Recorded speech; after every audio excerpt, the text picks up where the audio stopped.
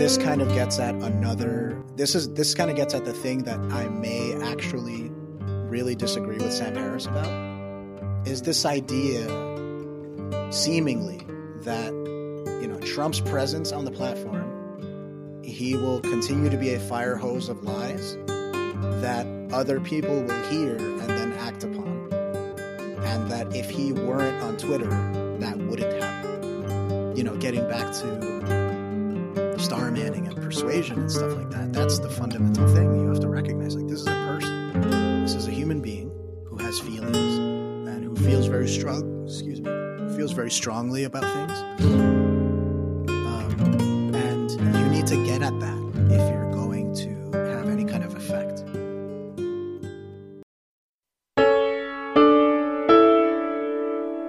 Hi, welcome. This is the From the New World podcast.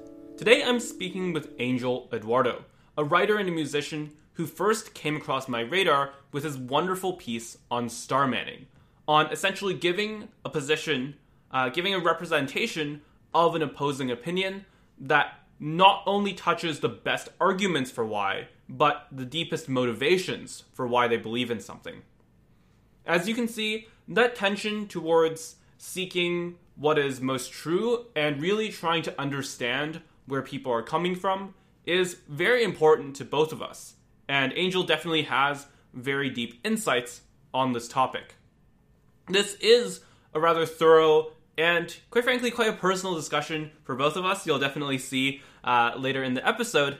But I think it's still very worthwhile to go through and to pick up on some of the ideas, for sure, but also some of the practices, some of the habits that you can learn from this conversation.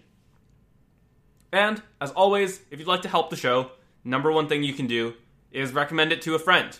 The odds are you have someone with the same interests, the same hobbies as you, and that person will enjoy listening to the podcast just as much as you do. Hopefully you do enjoy listening to this podcast. I don't see why you're here otherwise. But if you know such a person, then not only can you help us out, but you can also help him or her out by recommending the podcast. And that's the best thing that you can do. And without further ado, here's Angel Eduardo. Do people need more or less rights around speech? The short answer is more. So I think that you're a very well-known defender of liberalism or classical liberalism, right? So could you give a kind of definition of that? And we can follow up after of why you defend it. I try to shy away from terms or labels, group labels especially, because everybody walks around with their own definitions of things, and it becomes kind of a waste of time. The preamble that you have to do, or you clarify your terms. Sometimes it's inevitable. It's always better to do than not, but if I can, I try to just jump straight to the ideas themselves. And sure. for me, it's the importance is freedom of expression, freedom of speech, freedom of thought, freedom of exchange of ideas, the freedom to be wrong, and the freedom to be wrong in public, the freedom for others to tell you that you're wrong in public. Those are all, I think, the healthy precursors to a functioning society. And that's really what I care about. I mean, it all stems from a knowledge that I don't know everything, and that in fact I know very, very little, and that I kind of need to outsource my knowledge and my knowledge acquisition to everybody else. And if we kind of try our best to do it together, we'll probably fare better than we would if we were trying to do it by ourselves. Right. And even that includes even people who vehemently disagree with you, right? That's right. Yeah. I want people to vehemently disagree with me because maybe they're right. And I don't want to be wrong, as Sam Harris says all the time, I don't want to be wrong for a moment longer than I have to. And if it turns out that I'm right, well, it's good exercise. It's good for me to hear what the counter arguments are and to sharpen my position or my way of expressing my position in response. So either way, it's a good thing to do and a good place to be. Right. Sam Harris, I think, is an interesting example because he was well known for advocating for this, but he has kind of brushed up against at least his own limits with regards to how much freedom to basically say things that he believes to be false, right? He believes that if you have basically a high enough volume of things, of false claims, such as with the example of Trump, right, that pushes up against the limit there, right? Yeah. I think it's a tricky argument, and I can't totally speak for him. I usually agree with Sam Harris pretty much all the time, actually. But this one is a little bit odd for me, this particular topic. And I think that it's not so much that I disagree with him completely, it's that there are some conflations happening. Right. On either side in terms of what the actual circumstances are and what should be done about them. You know, we're talking right now, I guess, about Twitter and whether Donald Trump or Alex Jones should be readmitted. And I actually wrote an essay about this that should be coming out, you know, today or tomorrow or something for Quillette, directly addressing this thing, because I think so much of the problem just comes from the mistaken idea that Twitter or social media in general are digital public squares. And they're not. They just aren't. You know, they literally are not. Twitter is a private company owned by, you know, before Elon Musk owned it, somebody else owned it. And they are the ones who determine the terms of service, and they have the right to inconsistently apply those terms of service. And it just is what it is. And you have to basically take it or leave it because you have no say. You can complain and maybe they'll hear you, but that's about it, you know? So in that context, you know, we can appeal to those people and tell them that they need a sane terms of service. And, you know, any kind of sane terms of service would have Trump booted pretty much immediately, and Alex Jones and a few other people for sure, you know. The part that gets tricky is, you know, the dissemination of information just kind of overall. And I'm not aware of Sam saying, you know, for example, to Joe Rogan, like, you shouldn't have this guy on your podcast. I don't know if he's ever actually said that, but I think he's expressed concern for someone like Joe Rogan, who has the size platform that he does, having somebody on who is just spewing nonsense and people, you know, running with that nonsense. And that's sort of, you know, that's dangerous. Ideas can be dangerous. So I agree with him in that sense. I wouldn't agree with him if he were saying, you know, you just shouldn't have this person on and I'm going to boycott you having this person on, because people should be free to have whoever they want on their podcasts. And I don't know that he ever goes that far. So it's a little bit tricky because there's this kind of superposition that we put things like Twitter in, where we treat it like a public square. We wish it was a public square, but it just isn't one. And the analogy that I bring to it is, you know, imagine that we started appealing to Starbucks to take more seriously its function as a co-working space, right? Like, you need to get better Wi-Fi, you need to get more comfortable chairs, right? We're just demanding these things of Starbucks, right? And it, you know, they could benefit from acquiescing to those demands. They could decide to do that, and it might be a really good thing for them to do that and for everybody else. But they're under no obligation to do that, and you are under no moral or political authority to make them do it, because that's not what Starbucks is. Starbucks serves coffee. And if they decided, you know what, we're just redoing everything, we're not even going to have seating, we're just going to have a walk-up window where you order your coffee and then you leave, that's totally fair and totally within their rights to do, because that's what they are. They are a place that serves you coffee. You know, everything else is extra. It's great. If it works for you, you can have your meetings there and, you know, you can get your work done and write your novel or whatever. But that's not what it was designed for primarily. And they have no real obligation to oblige you in that way, you know? So it's just strange to go to Twitter and be like, no, this must be a place where anyone can say absolutely anything and nobody should be able to stop them, because we've decided that this is the equivalent of, you know, the literal public square downtown where anybody could show up with a megaphone. You know what I mean? Right. Yeah, I think that there's an interesting tension here, right? Which is that I think Greg Lukianoff raised. I'm not sure if the point is original to him, but that's where I heard it. This point about legal kind of limits of free speech and dispositional limits of free speech, right? So Greg kind of completely acknowledges that there are many circumstances where it's completely legal to apply basically restrictions to speech, including that of Twitter, and that doesn't mean that just because you can do something, right, that it's always a good thing. Like you said earlier, you have a lot of situations where people who disagree with you can very often be correct, and where you draw the line of that with regards to someone like Alex Jones, right, is very difficult, because although you might say that someone like Alex Jones is wrong about a lot of topics, you don't actually know where to draw that line, right? Should it be half of Alex Jones, 1/3 of Alex Jones, right? That actually drawing that line is difficult. Yeah, it is. And, Sam Harris brought that up, I think, on Twitter yesterday or today. We're speaking on November 21st.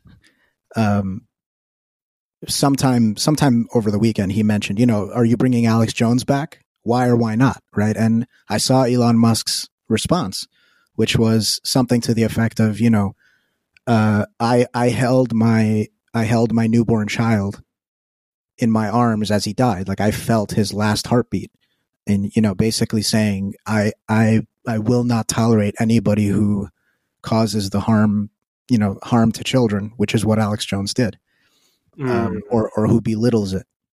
Something to that effect. I don't have it right in front of me, but it was something like that, right? And that makes total sense, I guess, right? But we just all have to stop pretending in this particular case that Twitter is something that belongs to everyone. It doesn't. It belongs to Elon Musk now. He bought it. He paid $44 billion for it, and he owns it. He can decide what the rules are, and they can be inconsistent if he feels like it, and we just have to eat that. But as for the larger question of, the culture and the sort of whether it's a good idea, I mean, I don't know, because that's where it gets really hairy, right? Because now think about what an actual public square is like, right? Think of like a public park, right? Think of a public park. Like, let's get actual physical reality into the game here. Let's touch some grass. Exactly. Let's touch some grass, right? So you're at a park, right? There's a field, there's a little picnic area. There are different things you can do there. There's a track, there's a basketball court, there's stuff like that, right? And it's open to everyone, right? Anyone can just show up and have a picnic, maybe have a little birthday party, maybe set up for an engagement proposal, right? I've seen those at the park near I live. People have picnics all the time. People have birthday parties all the time, right? They bring the balloons and the tables and the chairs, and they have games, and they do that, right? And I doubt anybody had to make a phone call asking permission or anything like that. People just kind of do it, right? And people show up and they play basketball, and people show up and they run around the track and they play tennis, and there's a pool in the summertime, and people go into the pool. But what if there's a fight, right? What if two people start beating the crap out of each other? What happens, right? Somebody calls the cops, and the cops show up, and they have to now regulate this behavior, right? They have to take these people out because they're disrupting, right? What if somebody, for example, one of the rules is that you can't barbecue, right? You can't have an open flame. But what if somebody brings a little mini barbecue, and they're having a barbecue there, right? Breaking that rule. Maybe people will be like, whatever, I don't care. But maybe somebody else is like, hey, there's leaves on the ground. This guy might set a fire. What happens? The fire department comes. The police come. Some authority figure, right, has to show up to check the boundary and say, dude, you're taking this too far, right? Now, another thing that happens in the public square, which is more analogous to the thing we're talking about, is somebody could show up with a megaphone and a sign and kind of march around saying whatever nonsense they want to say. The end is nigh, or vote red or vote blue, or whatever they want to say, right? Yeah, you're free to do that. What if this person starts inciting a riot? What happens? The cops show up, right? So you see what I'm getting at here is that even in a public square, some authority needs to be assigned to keep the peace, to regulate, excessive behavior, all that sort of stuff.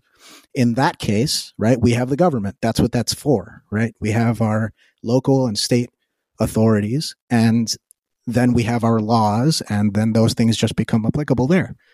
Now, try to translate that to something like Twitter, right? If we really wanted to make Twitter a public square, it would require, first of all, Elon doesn't own it anymore because he doesn't get to make the rules, right? Because now we need to really have larger considerations about what the rules are, how they work, how they get implemented, how they get enforced, right? So now we have governing bodies that we have to figure out. And now we have things where, what if I get into a fight with somebody who's tweeting at me from India, right? I don't know what the logistics are in terms of what if I break a law in India when I'm interacting with him? What if he breaks a law in the US, the way he's interacting with me? How do we figure this out? What do we do? Like and I don't know the answers to those questions. There may be answers, there may not. But the point is that all of that work needs to get done before people can just sit down and say, Twitter's a public square. You should let everybody back and everybody should just be able to do whatever, because it's not so simple. Even public squares have parameters, and we need to decide what those parameters are, how they work. And then the question becomes, who decides? How do we decide? Who decides? And so on and so on and so on. It's just turtles all the way down, and that's not what we have. What we have is Elon Musk decides, and we can appeal to him and make the most of what he ends up doing. Yeah, what strikes me about these kind of moderation debates, I was speaking with Jim Rutt on his podcast, and we spoke about this as well, is that it is very cultural. It is something that is kind of inherited, something that is passed down from generation to generation that you kind of learn. And in some cases it's explicit, something like, the First Amendment, something like the First Amendment law, right? The jurisprudence around it. What is actually incitement, right? What's the legal definition of that? What is actually libel, for example? There are exceptions. It's not completely absolute, but that there are kind of tried and true understandings of what is allowed and what is not allowed. And the parallel, once again, I do want to ground this. I think the thing that you did is great. I want to ground this in basically real life, is that you have very similar behaviors in, say, any kind of group that requires a little bit of investment, right? So any kind of local community group, local friend group, where you just, you have to go to the place, you have to go to the event in person, right? There's usually some level of decorum that is mainly cultural, but is, I think, on average, much more to the kind of liberal, lowercase l liberal, or basically quote unquote free speech side, but where people just, what's the last event you went to where people were kind of coming in with a megaphone or saying tons of stuff that everyone there disagreed with, or not that there isn't disagreement, but just constantly speaking and constantly, going on and on what Jim Rutt and many others call rules of decorum, basically, right? That this is kind of a learned thing. It's not it's not like there's a rule at my friend's birthday party saying you shall not, continue talking on and on about things for 30 minutes or something like that, right? That's not a hard and fast rule. It's something that's learned, something that's intuited. Right. And, could someone do that? Hypothetically, yes. But that, there's a saying in law that I think, something like strong exceptions make weak laws, or something like that, right? Where you have all of these circumstances that arise on the internet, that arise when there's much lower investment, or when there's much more just natural variety in human behavior, that results in these kind of de facto norms being, or like these, once again, inherited norms being like very, very strained, right? Yeah. Yeah. I'm not sure if this is a challenge or if this is an agreement, but the main thing that I would bring to the kind of Greg Lukianoff view of basically cultural free speech is that there's like a 90-10 problem here, right? Or maybe it's closer to like 98-2, where by removing, there's a trade-off here, where by removing, the 2% of worst offenders, you're able to loosen up the kind of technical norms of, for example, like how long you can speak, what kind of things that you can talk about, right? That basically a vibrant culture and the ability to exclude basically exceptions, right, are actually deeply connected. Yeah, I just think, this stuff is really difficult. And, everything that I brought up before is about just recognizing the difficulty, right? It's recognizing that we're in unfamiliar territory, and that if we really want to do this, we have our work cut out for us. It's not as simple as, Elon Musk bringing a bunch of people who were formerly banned from Twitter and bringing them back, and then all is well. That's not all that needs to be done here, because, and I think he's recognizing this slowly. His he seemed to learn the hard way the benefits of verification. He took it away, and then he made it so that you can buy it for $8, and then a bunch of people bought it for $8, and put their display name as Elon Musk, and that caused some confusion, a little bit at least. And then he started, saying anybody who's a parody account has to label themselves a parody account, which to me seems like he figured out the same problem and decided to go with a much more difficult way of solving it, right? So instead of trying to police every single parody account that would show up, it's so much easier to just find the one true account and give them a check mark that nobody else can get, unless they are also the one true whatever. You know what I mean? So it's just like he's like finding the long way back, in my view, to verification. Yeah, I mean, in this case, it's a bit complicated because I think that a real verification system would be quite good. A verification system that was just verification, right? But in practice, like the de facto verification in pre-Elon Twitter was not that, right? It was essentially a boosting service. Yeah, exactly. The ability to circumvent that, but to, like what would happen if Elon just decided like we're going to do verification, but not verification? And, all of these, it was basically a status marker because it was not equally applied, and it was applied kind of semi-corruptly, right? It was sort of well known that there were certain places you can get your verification done much faster, or done at all, right? Yeah, exactly. So those are real problems, and it makes sense that he wanted to address them. But the way he addressed them seemed to kind of just break the whole thing entirely. Yes, exactly. Instead of just saying, well, no, now we're going to be very transparent, and it's going to be totally above board the way that people get verified. Because it makes sense. It makes sense for, a political figure or a celebrity of some kind, to have some way of indicating that they are the real person and not some parody account. And it makes more sense to give the indicator to the one real person than it would be to give a parody indicator to literally an infinite amount of potential parodies, right? So exactly. It makes total sense.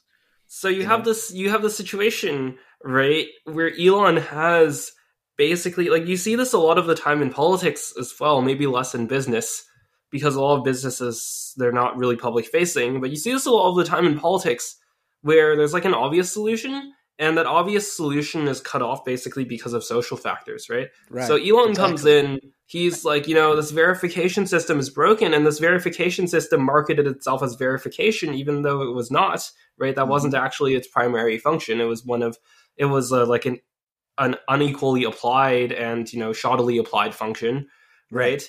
And that its actual function was something else. And he goes in, and what he needs to say, like, okay, we had this system which had like a marketing purpose and an actual purpose, and we need to destroy the system that was doing its like fake purpose, and build a system, or like modify the system so that it serves the actual purpose.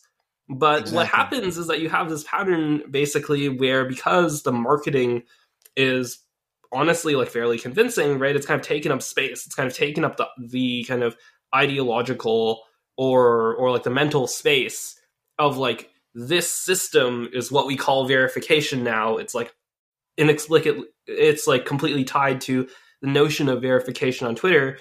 Elon has to do this, like, basically crazy circumvention, and obviously exactly. Like the consequences were clear to see. Yeah, that's the bizarre part, right? Is that how did you not see this coming? How did you not understand that this is what would happen? Like, I'm not completely sure that he did not see this coming, although he might not have. Like there are a lot of, most of the time, right, business development is not in public, and this kind of like just raw experimentation is pretty typical of these types of businesses. So I would not be surprised if he just said, okay, we're going to try this experiment, and we didn't give it all that much thought. But yeah, it was basically the problem. It was basically the problem in the present, right? Yeah. And he did it. And, when you're making a change, you should say, like, does this increase or decrease the problem of the present? Exactly. Right. Like that's the thing, though, is that I'm no genius, right? I didn't create SpaceX or Tesla. I'm not a brilliant guy in that sense, but I could have told you that with like just 60 seconds of thinking about it. Like, oh, that's probably going to cause this problem, because it seems so obvious to me, but maybe not. I don't know.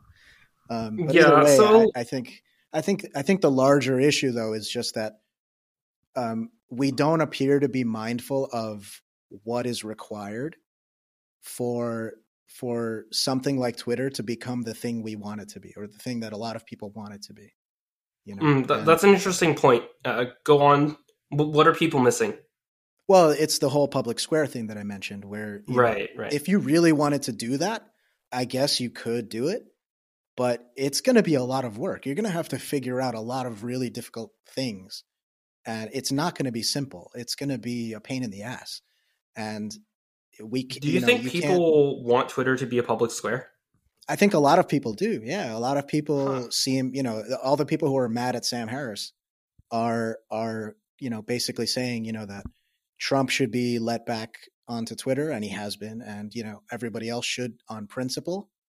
And I'm not sure exactly what that principle is necessarily. Is it could be because the rules were inconsistently applied, which in that case, I guess that makes sense. But rather than bring Trump back, I would just begin to apply the rules consistently. I would just go to everybody else who has flagrantly violated the terms of service the way Trump has, and also get rid of them, right? So just to be fair. Yeah, this kind of gets to a point that I think is very important about this, is that like a lot of people are lying about their motivations, basically. I think like a lot of the free speech absolutist people are not actually free speech absolutists.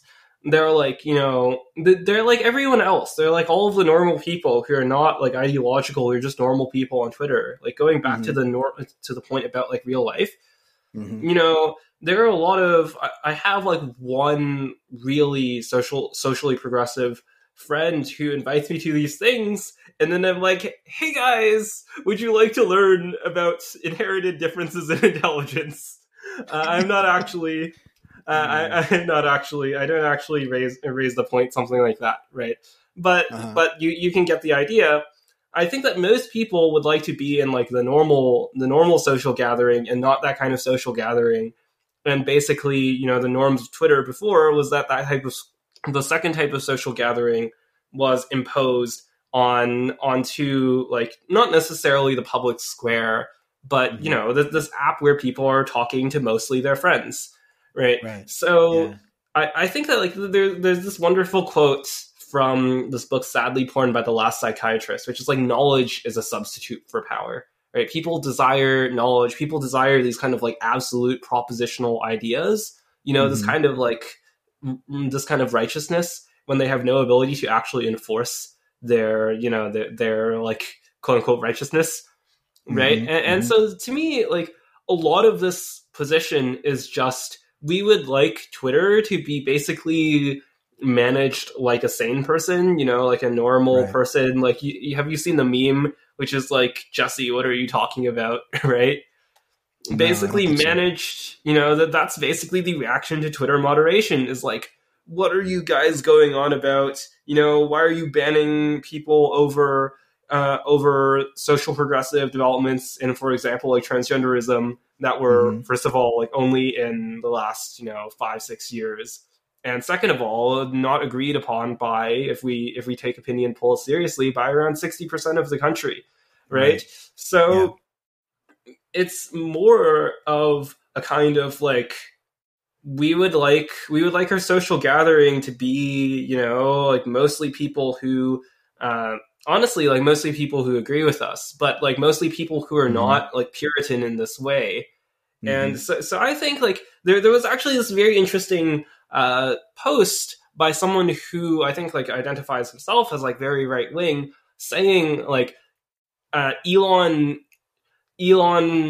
justifying keeping Alex Jones off Twitter by saying like basically that he had a very negative reaction to basically, you know, the negative harms to children versus, you know, outsourcing it to a committee and having all of these like formalizations and exposure to NGOs and such is actually an enormous development even for people on the right, that if your moderation policy is much more human in this way and is much less, you know, prone to these types of bureaucratic capture scenarios, that in and of itself is a much more hospitable culture, even if it's not, you know, like free speech absolutism.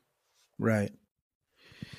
Yeah. I mean, you know, there are ways that we can figure this stuff out, right? So, I mean, I mentioned like any sane terms of service would get someone like Donald Trump booted pretty quickly. So there is like one, or I'm sure many people in my audience have more than one exception, but there's one exception that like obviously raises to mind for me, which is Donald Trump is actually like categorically different from, you know, like some kind of Twitter rando, right? I do think like there is a pretty solid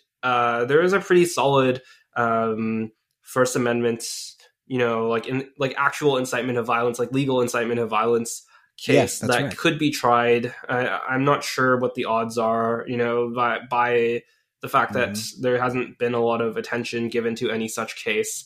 I'm not sure that the odds are very high, but that can be tested. But in terms of like, the public square, or, you know, like the dinner party theory of Twitter moderation, right? The argument for Trump being on Twitter is basically he was the former president. He has a kind of basically what he says matters, right? It has impacts on the real world. And even if he's like basically the annoying dinner party guest, then, you know, you can block him, right? Right. But that's all contingent upon treating Twitter as a public square, right? No, I think even in the kind of, you know, like even in the dinner party version of free speech, basically, right? Or not free speech, but like content moderation, let's say, right? The argument of keeping Trump on Twitter is basically like, number one, he's an important person, and number two, he is at the end of the day, right? If you want to block Trump, you know, it's not like Twitter is banning you from blocking Trump. That's right. Yeah. But you know, the thing is that it becomes once you just abandon this idea of Twitter being a public square, it shifts the conversation pretty significantly in my view. Like, you keep mentioning a dinner party. Well, I wouldn't invite Trump to my dinner party. I don't care if he's president or not. Right. Like, I don't want that guy in my house. You know what I mean? Right. So, and I can decide to do that. And there's nothing wrong with me deciding to do that. And that's the difference. Right. So if whoever is in charge of Twitter decides, no, I don't want this guy in my house, I don't care who he is, then that is what it is.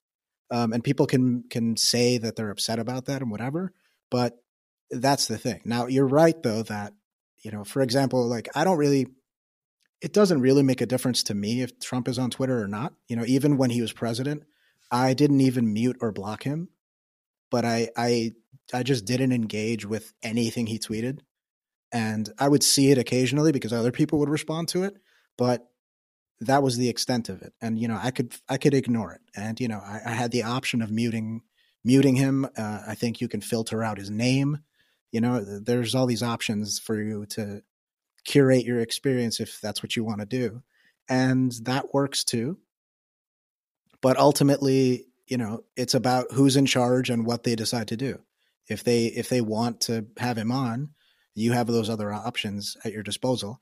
But if they decide they don't want him on for whatever reason, that makes sense, But the thing about the public square thing, again, is that was the reason that he stayed on for as long as he did, right? There was a lot of consternation about this because, Twitter is being treated as this public square, and that has consequences, right? So this is where a lot of people get their news. This is where a lot of people interact with each other about current events. Celebrities and journalists and politicians, all these people recognize that this is somewhere they need to be and they need to engage because that's where the discourse is happening in large part. And so that changes things, right? So because Trump was president, it would have been bizarre for Twitter to just get rid of him in the middle of his presidency, despite his flagrant violation of all the terms of service, because he's the president of the United States and that's the way that he was communicating with people. And I think there was even, there was a lot of going back and forth about whether Trump was allowed to block people. Right? Yeah, that was interesting. Yeah, and it was determined that he couldn't because people had a right to see what he had to say because he was president, right? So that is what complicates all this stuff in a really, interesting way, I guess, but it's also really, it makes things really, really difficult because all of that is due to the fact that we are treating Twitter as something more than a private platform that people opt into and which is regulated by whomever owns it. It is existing in this kind of superposition. It is this Schrodinger's public square. And that's what's causing all of this mayhem, really, is that we just don't have a fundamental understanding of what it is and how it's supposed to work. And we're kind of treating it in two different ways at once. Right. I think this kind of like duality is very important. That there's like the legalistic principle, like quote unquote version of it. And then there's like the social version of it. And, like the social version ultimately is the reason why people use Twitter, right? Like, revealed preferences, right? I'm not as much of one of the revealed preferences people as many of the people who are on this podcast.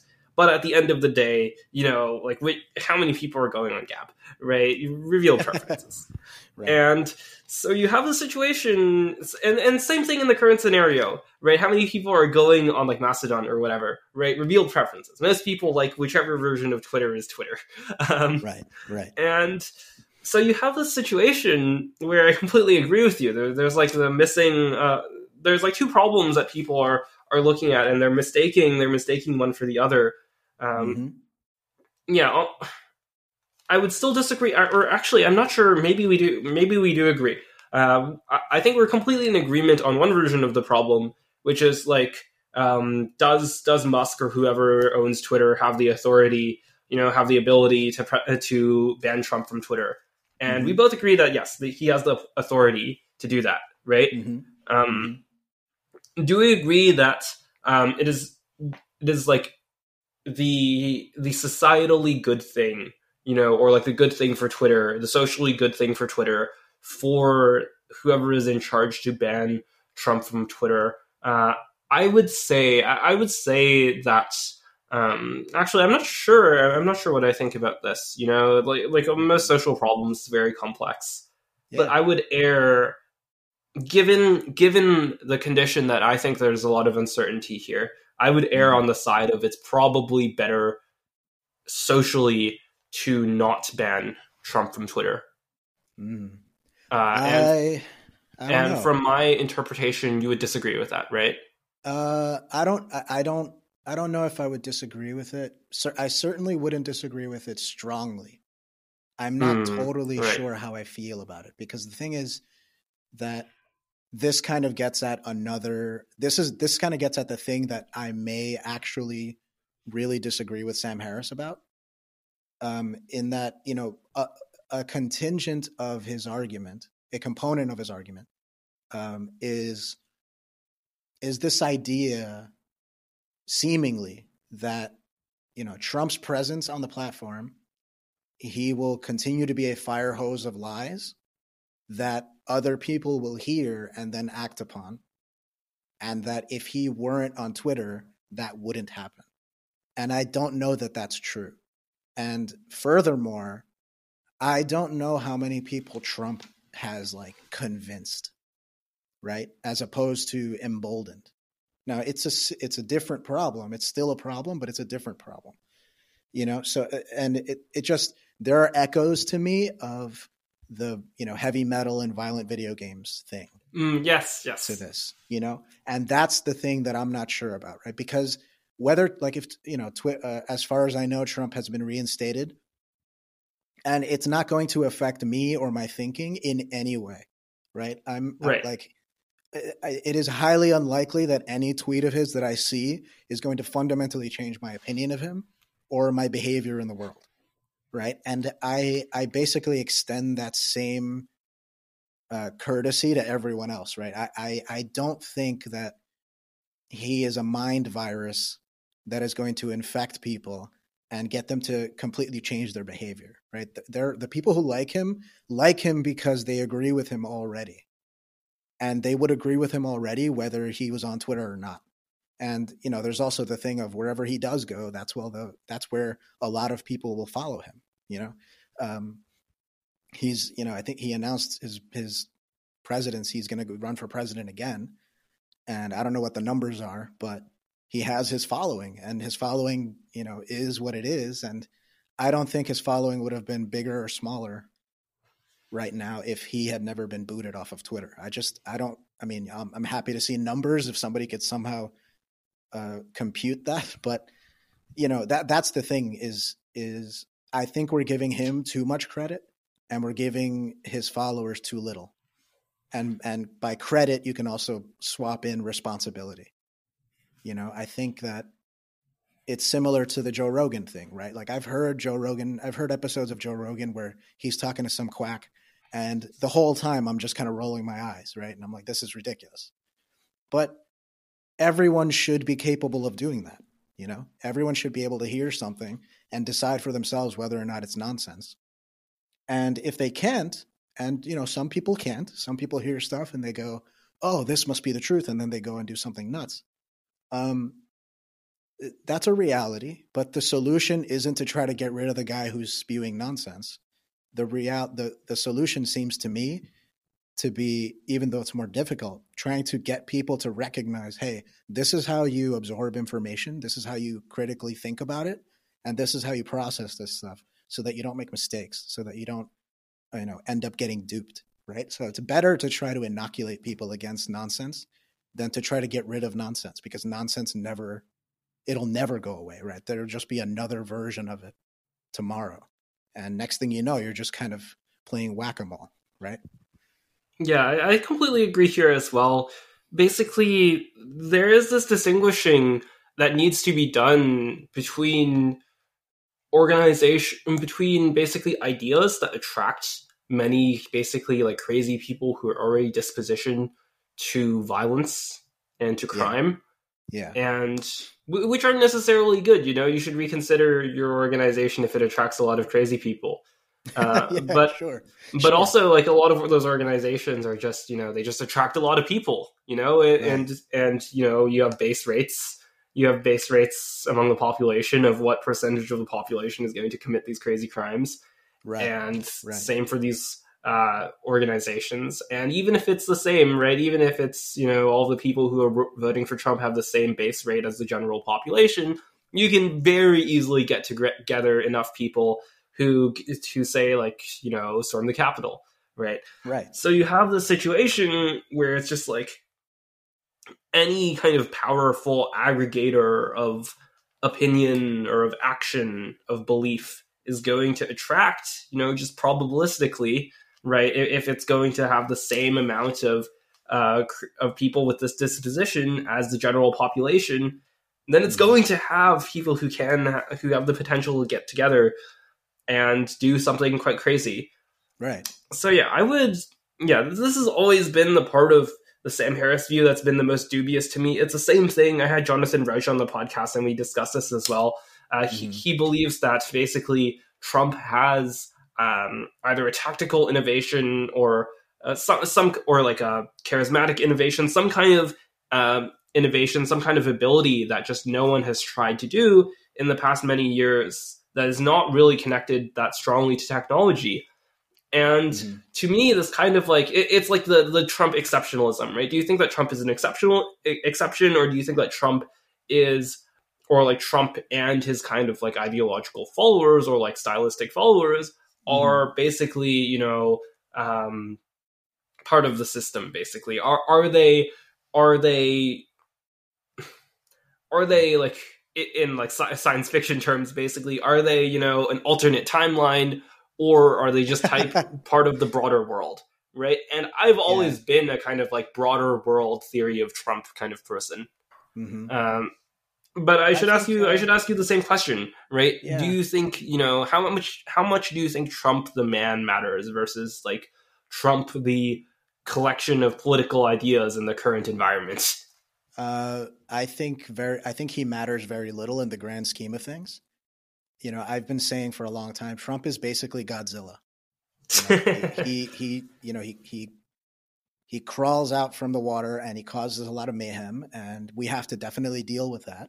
I'm not diminishing the mayhem, but the real problem is all the nukes that we dunked into the ocean. You know what I mean? That's the real issue. And the other way that I've said it is, on the night before the election in 2016, I was hanging out with somebody and he asked me, "What do you think? Is Trump going to win?"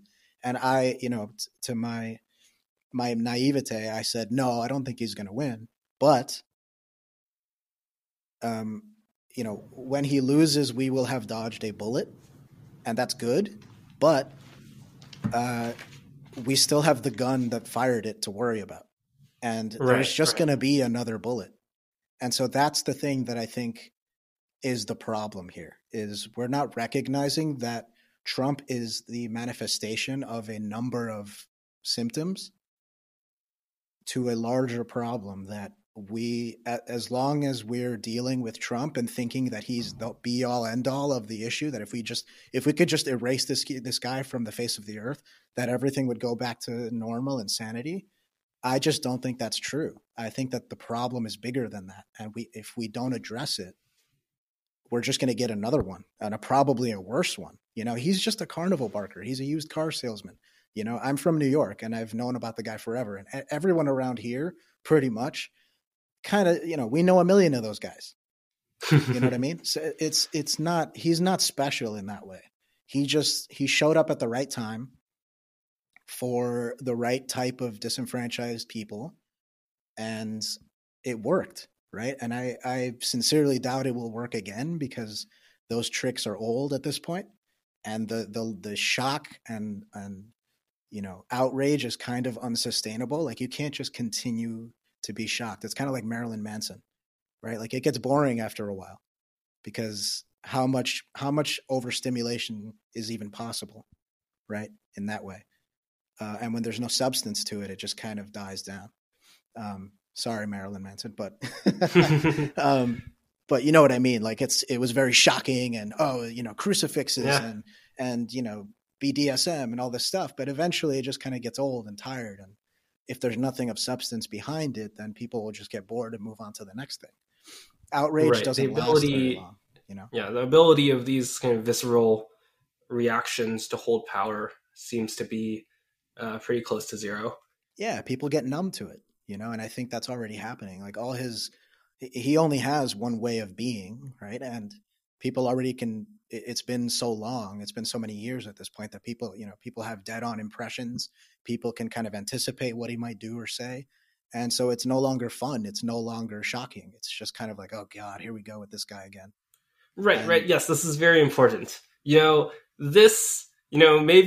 some of my hardcore conservative viewers or listeners have already tuned out by now. But if you're at this point, here is the thing that I want you to hear. Okay. Mm-hmm. Trump at this point, a very important component of Trump was that he was not boring. And Trump at this point is boring. Like, you just look at his speech, he's kind of succumbed to the same thing, right? In the early kind of comedy, in the early Trump presidency, right, or when he was first running as well, there was this problem with comedy, which was that like they didn't know how to add material onto him, right? Yeah. Trump was already so flagrant and so out there that they really couldn't add anything to it. And Trump has succumbed to the same thing, right? Trump cannot add anything to the meme of Trump. And if he wants to win another election, he has to do that. And, maybe I'll be proven wrong. Maybe he comes up with some, like, amazing thing that it doesn't involve, organized violence. Yeah. But from everything that I can tell so far, and I mean, like, just watch the Trump announcement speech for yourself. Mm-hmm. I don't think, the title of the compact endorsement was, like, he's still the one. Like, he's not still the one. I'm sorry. Yeah. I mean, who knows? Chaos reigns, and I'm no prognosticator, but it seems to me that it's not going to be the same this time around because people are just kind of exhausted by it at the very least. Even though it got everybody ratings, and even though it's some people seem to take delight in being outraged at all the nonsense he was doing. I don't know, but for me, it's just that he was never the problem. He was a problem, but really he was the symptom of a larger problem. And I've always tried to get at what that larger problem is. To me, it's the same larger problem as what I think is undergirding the battle for Twitter. Which is that there is a complete lack of trust and a complete inability to communicate effectively between camps. And if we don't resolve that, we're just going to keep getting more of these problems and more of these Godzillas crawling out of the ocean. You know what I mean? Right. That's actually perfect, because I did want to bring you back. I wanted to ask you the question, right? What is the gun? So the gun is tribalism. The gun is the inability to communicate across camps.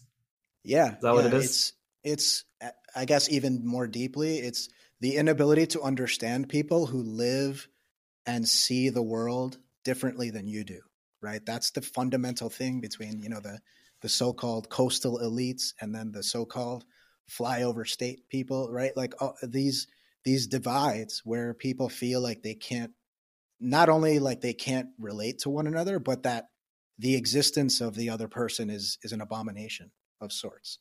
Right? Like, how could you believe these things? How could you be this way? How could you see the world differently than I do? I want to add one addendum to this, is that I think the divide used to be cities and rural areas, right? I think it's much less so now, because through just like the coincidence of, there are a lot of group chats where I am like the least conservative person, right? And a lot of these people, I know them in person, they live in cities. And so David Shore used to have this remark about like the old GOP consulting class, which was that usually because they all lived in cities, they basically lived in blue areas, that the left-wing consulting class would be, or like the left-wing staffers, consultants, and elected politicians and media people, they would all be to the left of the average Democratic Party voter. But the Republican staffers, because they're also living in blue areas, right, they would actually be closer to the center. But I think that in recent years, this has changed. That in part because of online, in part because of like practical things involving, the Trump administration and involving like really like kind of direct historical things in the past few years. The GOP media and staffer complex has, and if you're conservative, you might think that this is a good thing, but really has drifted away from that kind of accidental moderation, basically. So I think like the intra-city divide is pretty significant as well, right? I don't think it's the case that, city Republicans understand city Democrats to a very large extent, probably still more than those in rural areas. But I think to the extent that geographic divide, that intra-geographic divide exists, it has been it exists much more right now than it did even just like 4 years ago. Oh yeah. No, I think that's right. I think that's definitely right. It's the subdivisions are not even as clear cut as I was framing it. You're totally right there. Right. I basically agree with this case as well, but you should probably for the audience, what are some data points that we can look at to show that this kind of divide actually exists, right? I don't know. I don't have any numbers in front of me, but I can just tell you that just in conversation with people, I know families who are kind of divided on politics in this way. I no longer speak to my brother, or I no longer speak to my parents because goodness, they believe this or that, and that's a strangely common thing. Like, oh my God, no, we're not going to this person's birthday party because I saw them, posting something favorable about Trump on Twitter or something, right? And it's like, on the one hand, I get it. Like, if you think those views are abhorrent, you don't want to associate with people who hold them. I understand that, but it's also, to me, the larger issue is like, well, but you don't even understand this person, right? And my whole thing is trying to get into people's heads and understanding where they're coming from. It doesn't mean I'm going to agree with them, but it does mean that, if I understand them, then I have a higher probability of persuading them. And if I understand them, I have a higher probability of being more effective in how I oppose them. And so it always benefits me to be able to kind of sit down with somebody and talk to them and sort of restate their point of view in a way that they would say, yeah, that's exactly right. That's exactly why I think what I think. That's exactly why it matters to me. Because it just enriches my ability to understand and to act in the world in a way that's more effective. So it seems to me very counterproductive, even though I can get it on an emotional level. It seems to me to be really counterproductive to disassociate yourself from people that you disagree with. And right. Sorry, go on. Well, then there's the whole thing of like, yeah, but this person's causing me harm and all that kind of stuff. And I understand that as well. Like, you shouldn't tolerate abuse of any kind. But also we play fast and loose with what harm is and what abuse is. Some people have taken it to the point where, merely holding a differing opinion is abuse and is harm. And, I think that's a bit too far. That makes the situation totally untenable. Yeah. So what I wanted to ask for, actually, you'll like this. You'll like this a lot, I think. Have you ever watched the videos? Do you know who Tom Leung is? Tom Leung? No, I don't think so. Yeah, he runs a YouTube channel called, I think, Nerds for Humanity. It used to be Nerds for Yang. He's like this pro Andrew Yang guy, right? Right. Yeah. Yeah. But so he's really into like ranked choice voting. He was into UBI. I'm not sure how much he talks about that now. He's also kind of like a establishment, basically like an establishment Democrat, right? He believes in he's I think closer to the center economically. typical. I think maybe actually a little bit closer to the center culturally as well, but very much, anti January 6th, anti Stop the Steal people, anti vaxxers, I guess, against anti vaxxers. But he has these conversations with his brother. I think his brother's name is Peter. I might be getting that wrong, right? But he has these conversations, these like semi-regular conversations with his brother, who is like completely a Trump guy, right? And is like very, very kind of skeptical of, quote unquote establishment narratives, right? Some of which are true, including some of which that are true. And these conversations to me are just great to listen to, because you have basically people who really do care about each other, I think, right? Yeah. Who have, the mainstream left and kind of the mainstream right, or like the mainstream Trump right kind of opinions, right? Not anything, that out of the ordinary. Obviously, there are things I disagree with both of them, but that's basically you're having this like very human conversation where they just, they're not like completely, they're not completely afraid to challenge each other, but they're also doing it in like this very, intuitive way. And to me, like those are very worth listening to in terms of trying to overcome this divide. That sounds great. Yeah, and there are a lot of people in this space. Monica Guzman, John Wood Jr., Braver Angels in general. This is an organization dedicated to doing this sort of stuff and facilitating this sort of stuff. I try my best to do it as well. Daryl Davis is a stellar example of somebody who just, he puts his money where his mouth is, and he shows just how much is possible when you approach with humanity and compassion. For those of you who don't know, he is a jazz musician who has now deconverted, I think, about 200 Klansmen, KKK members, who, you would imagine those are the most hopeless people in the world, right? There's no hope there to change their mind. These people are so far gone.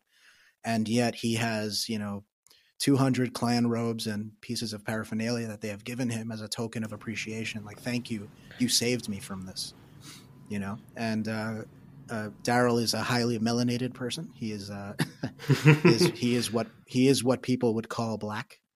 I don't use those terms, but that's an important note here, because of course the way that they're viewing him is through that lens, and yet he was able to deconvert these people. So it just goes to show, like, if he can do that, then you can talk to your brother who disagrees with you about Trump, right? Like, it's totally possible.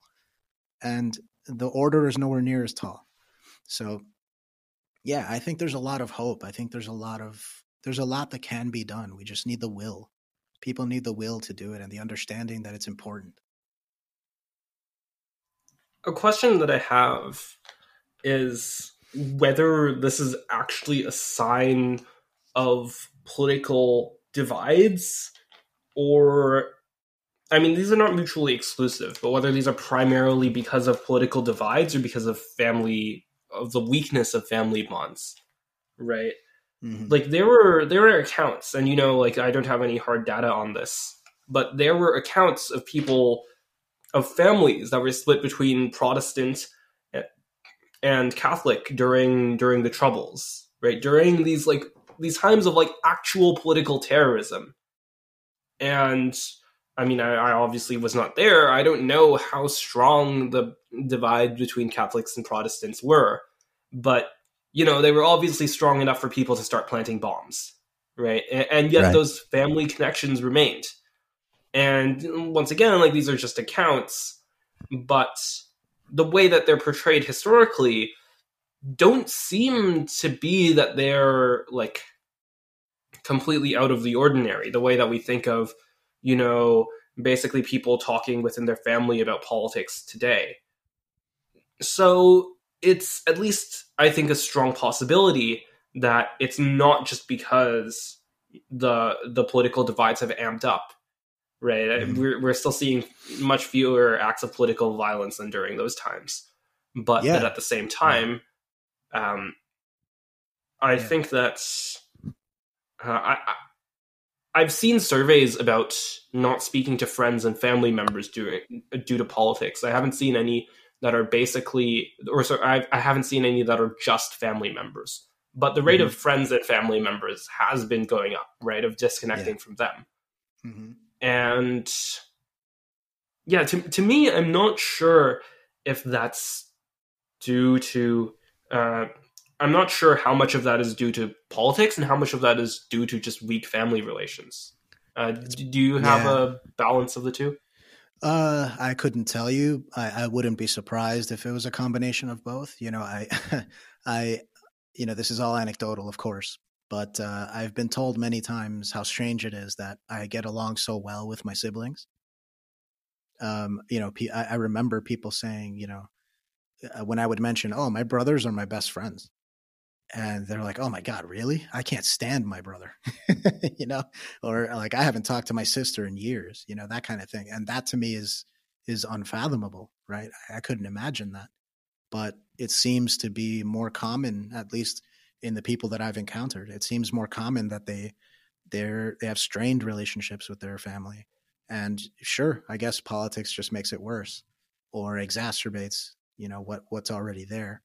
But I think politics also just does it too. It has to be true that, yeah, it definitely is true as well, because I've had people tell me that, like my brother and I were super close, but then, you know, 2016, like I haven't talked to him. Oh And, man. I've had people tell me things like that. And so it does happen, of course. Yeah. It's all anecdotal. I don't know about it at scale. I don't know. I don't know if it's a trend that should worry us, but I mean, I think even the fact that it happens at all is terrible, and it should be addressed in some way. And I try my best to do that. Um, it's just, the tribalism for sure is a big issue. And I think that, social media and the way that we engage and just how prominent and important we make this stuff, that does sort of, boost the signal quite a bit. So it's definitely something that we should be mindful of for sure. Right. I just want to register these for the audience. I think that the kind of increasing partisanship data in terms of just is there increasing partisanship, is there increasing, cutting off of people due to political opinions, I think it's quite established at this point. There was Yeah. the more uncommon data, which I know has been criticized somewhat, but I think should be taken as one data point of many.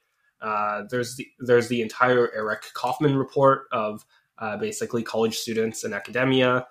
And I think Braver Angels has put out some stuff as well. I can't remember off of the top of my head. And I've certainly seen many. This is one of the questions that Pew Research has done as well, which is where I got the increasing rates of disconnecting Yeah. friends and family. So I do think this is quite a sustained pattern. Yeah, for sure. Yeah, I'm not a numbers and data guy. So I never Yeah, have no worries, things no in front of worries. me. That's fine. That's fine. I You never have those know, things in front of me. I probably should. yeah, don't worry, don't worry, don't worry. Like some people go on podcasts with like prep sheets, right? Yeah, I don't do that. Yeah, Yeah, I don't do you don't have to. It's fine. It's that. fine. Yeah. You know, Maybe I should. I Maybe. would hope. I've had some guests on here for like 6 hours. I would Uh-huh. hope that you're like not like frantically checking your prep sheet for 6 hours. No, no, no. That would be very Generally, people don't ask me for unfortunate. numbers. I think I've trained people enough. Like, oh, yeah, he doesn't have math. So, But this gets to, I think, maybe your most famous article. It's certainly the article that I heard of you for of strategy to solve this kind of partisanship. mhm. What is Starmanning? It is a fancy way of packaging, um, having compassion and basically theory of mind. Right? It's just recognizing that other people are coming from different upbringings, experiences, peer groups, teachers, educations, mentorships, like all these things that kind of mix together and make them who they are and dictate how they're going to think about any particular issue or any way of being in the world. But I guess to ground it more, the straw man is a fallacy, which is when you caricature somebody's point, whether you do it intentionally or not, because it makes it easier to tear down, right? A straw man is just easy to beat up. It doesn't hit you back. It's weak. And what you should do is steel man, which is to present, the strongest possible interpretation of somebody's argument or the point they're trying to make. And Starmanning goes a step further than that. And the reason that I felt the need to even write that piece and to try to give a name to the approach is because people were having such a hard time steel manning. They didn't want to, or they literally couldn't steel man, the other person's argument, because they weren't just straw manning the other person's argument. They were straw manning the other person. They were creating a caricature. Yeah, they were creating caricatures of the person who holds the argument, not just of the argument itself. And, when you make a monster of the person who you're engaging with, I mean, monsters by definition are something that needs to be destroyed, vanquished. You need to eliminate this. And that's not a good thing to do when what you're really talking about is people. You're really talking about human beings who just disagree with you. And they may disagree strongly, and the disagreement may hinge on something really consequential. So it's not to diminish any of that. But Starmanning is the recognition that but for the grace of circumstance, basically, go you. If you were them, if you had their upbringing and their experiences and their temperament and their psychology and their teachers and their education and all of the things that make people what they are, you would be them and you would be arguing the exact same thing. And so the key is, well, okay, it's kind of what we were talking about a moment ago. If you really want to persuade somebody, or if you really want to be effective in your opposition of somebody, it makes sense to try to understand them more fully. If you truly understand why they think what they think, why they care about it, then you have a better chance of getting underneath that and breaking it down and then maybe persuading them. Or you have a better chance of being more effective in your opposition because you really understand where they're coming from. So fundamentally, it's just the recognition that people have good intentions, which is not to say that the things they think aren't harmful or wrong or anything like that. But everyone believes that what they're doing is good and right and just. Almost nobody believes that their actions are doing harm and they're happy about that, right? Those people are right. Psychopaths, and they're a very small fraction of the population. But the vast majority of people that you are likely to meet are people who are convinced that the way that they see the world and the way that they operate within it and the things that they are advocating for are good and right and just, or at the very, very, very, very least, justifiable means to righteous ends.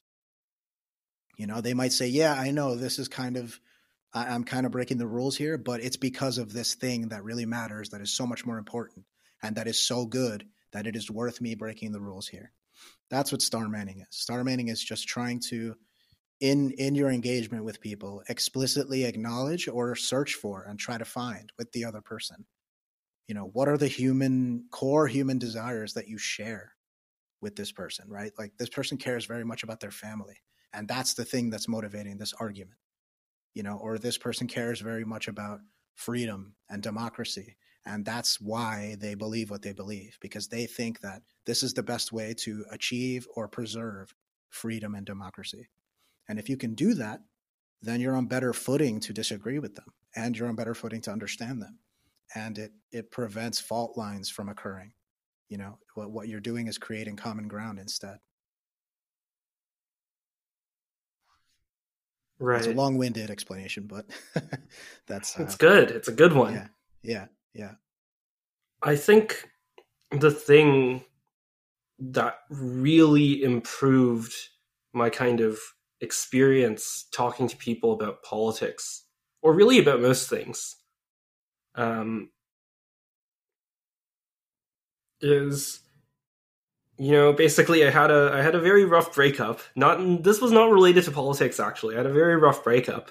And, I'm someone who has the disposition to take people at their word. So if someone gives a reason for something, I usually think like, oh, okay, that sounds kind of reasonable. I guess that's why you believe the thing that you believe, right? But this kind of experience, and basically it was an experience where there was a lot of flip-flopping, right? Where my now ex-girlfriend was very much, unsure about really like most major life decisions, right? Almost all major life decisions. After that, I was reading, everywhere from this isn't too related. This is like a few months afterwards, but I was reading anywhere from Edward Teach, who I already recommended earlier,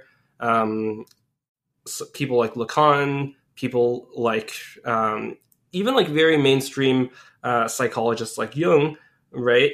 And basically slowly coming to the understanding that people are, I don't want to say dishonest because they kind of don't realize that they're doing it, but people are not very forthcoming with their actual reasons for believing things.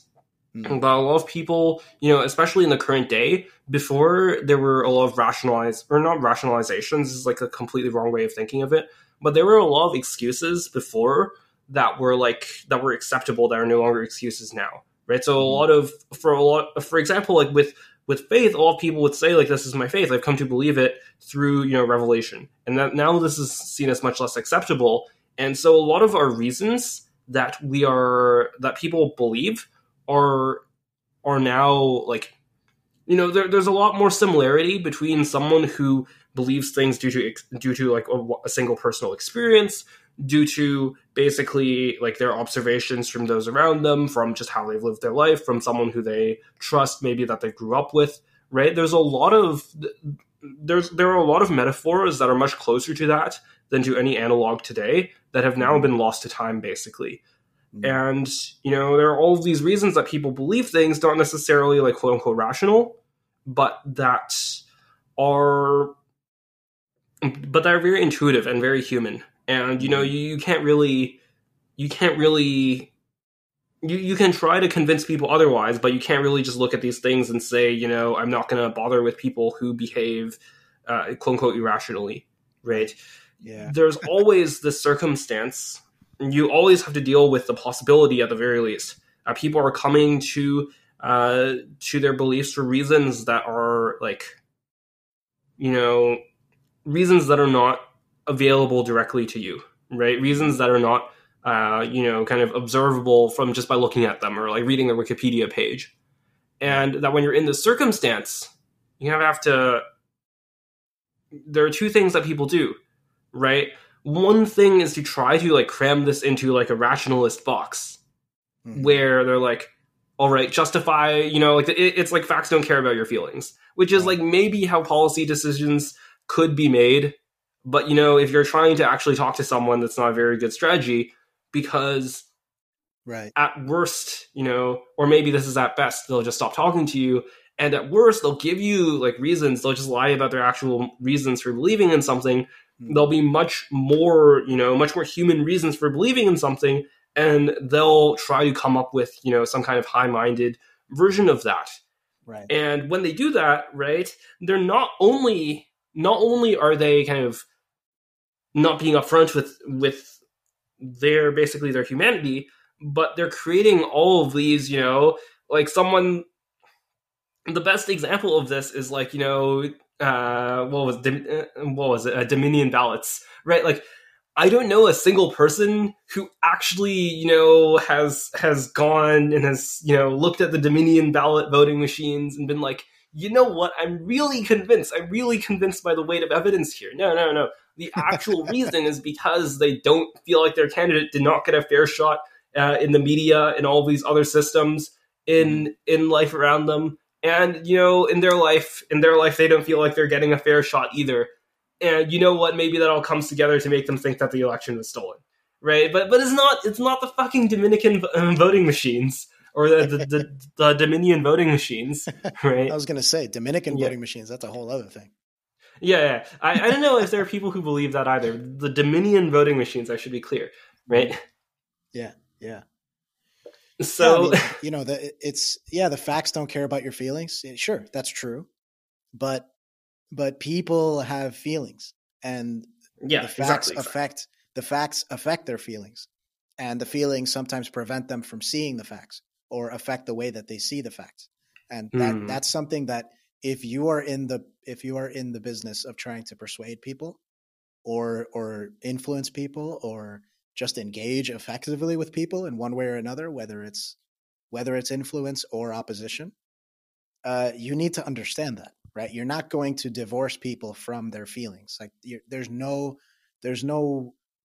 method that is going to turn everyone into Spock and everyone can just sit down and have a perfectly cold and dispassionate conversation. Some people are more able to do that sort of stuff than others, and that's okay.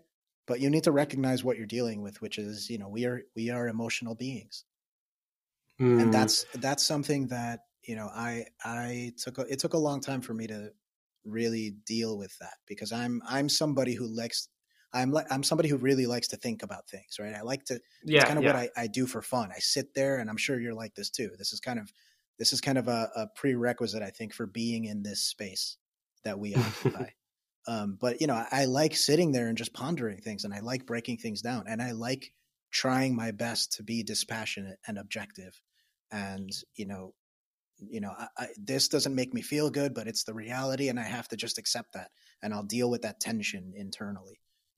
I'm somebody who kind of enjoys doing that, but not everybody does, right? And not everybody really examines themselves in that way. And I don't mean that to be insulting. I just mean that it's not how people operate. Some people like different kinds of music. Some people like different kinds of ways of being.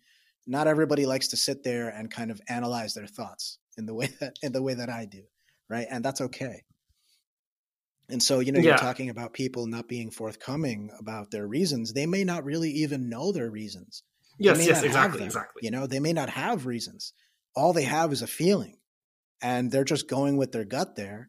And when you ask them for reasons, that's the first time they're actually trying to figure out some way of encapsulating it and then articulating it to you, So there's a lot of leeway that you need to give people, because not everybody's in the same place with respect to, why they arrive at their conclusions or why they hold the beliefs that they hold, right? Some people just have a hunch, like, I just don't trust Biden, I just don't trust the guy. Like, he seems, I don't know, something about that guy seems sneaky, right?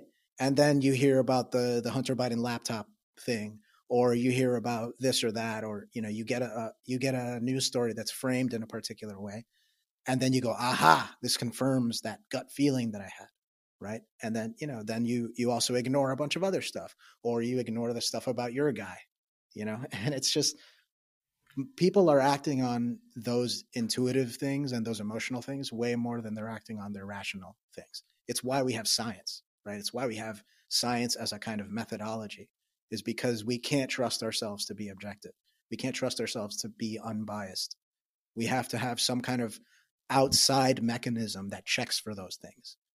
And we need to kind of do it by committee. We need other people to check the people who are checking, just to make sure that measurements are right and that sort of stuff. So, getting back to Starmanning and persuasion and stuff like that, that's the fundamental thing you have to recognize. Like, this is a person. This is a human being who has feelings and who feels very strongly about things. And you need to get at that if you're going to have any kind of effect, and just imagine somebody doing it to you. Like, how would you like someone to approach you about the things that you strongly believe and that you feel very powerful and passionate about? There are better and worse ways to get at these things. And so if you want to be effective, you have to approach them with that knowledge. Like, this is a human being. They love people. They have people who love them. They have causes that they care about, and they have reasons for those causes. They have things that are motivating them. You have to find those. You have to connect with those, because that's what you would want. That's what you would want someone to understand about you and the things you care about, Right. So let's try to do this, right? Okay, Or let's give some tips to all of the listeners out there. sure. Um, let's maybe do this in, I think, increasing order of difficulty for them. Okay, this is good. Okay. How do you Starman someone who is classically liberal, right? And I know you said you don't like labels, but like in general, there are people who like apply those labels to themselves, right? We can look at those Mhm. people. How would you Starman classical liberals? What do you really need to try to understand from their perspective? Um, hmm. Well, I think the one thing that I should say here is that it's a little bit difficult to do it at this level of abstraction, Right. because there's so many people that fall under this umbrella, and anything that I say might immediately sort of disqualify some, and then not others, and etc. Um, and really, the thing about star manning is that it should be kind of as you're interacting with the actual person, the individual. You should be asking questions, or you should be trying to get at it and have them confirm it for you. So um, what we're doing here is kind of hypothetical, and I'm trying to get at it the best I can without that confirmation. But you know, um, I think that one thing that could be said is, these people believe in free expression, they believe in free speech, they believe in, enlightenment values. And the reason they care about those is because, let's say, they recognize what life is like or has been like for people who live under different circumstances, who do not have the ability to speak, who do not have the ability to protest, who do not have those enlightenment values. Maybe they live in a more oppressive society. Maybe they aren't flourishing in the way that we know that they could. And so it's those fundamental values of trying to enhance flourishing, trying to make sure that people and that our society is as good as possible, and that people benefit as much as possible from modernity. And progress happens because we have the ability to freely exchange ideas and find things that are not working and work out together what might be a better way forward, and just keeping those lines of communication open. I think I think that's probably what's motivating them, is just that this makes the world a better place. This makes things easier to correct. This makes for human flourishing in a way that isn't possible in other paradigms. You know. Right. So yeah, it's all general because we're talking about a huge group of people, but that's where I would probably start. Yeah, that's fair. Uh, Mm. yeah, maybe this kind of exercise. Here's maybe a better way to go about this. Right. Okay. So, would you say that you've gotten better at star manning across the years? I hope so. I try my best. Yeah. Yeah. So, what are some situations where you came to understand someone in this way that really like led you to, I think, learn how to do it, develop it as a kind of like really as a skill, right? Oh yeah. Well, really, the thing is just getting hit with reality, just over and over again, just being wrong so many times that I developed a kind of reflex, where now, like I've told this a lot, but basically, literally every time that I have decided, you know what, I'm going to tell this person off. I'm tired of the way that they're treating me, and I'm not going to take this anymore. I'm tired of being walked on, and so I'm going to tell this person off. And then I lash out and I say something terrible, and then I realize when they respond that I had misunderstood something or misinterpreted something. It was something I didn't know, and I was totally wrong to react the way that I did, and I felt really bad about that. And so I realized, oh man, like I can't necessarily trust my perception. I have to always be on guard because I might make a mistake. And, I feel bad about making people feel bad. I feel bad about lashing out. I feel guilty about that stuff.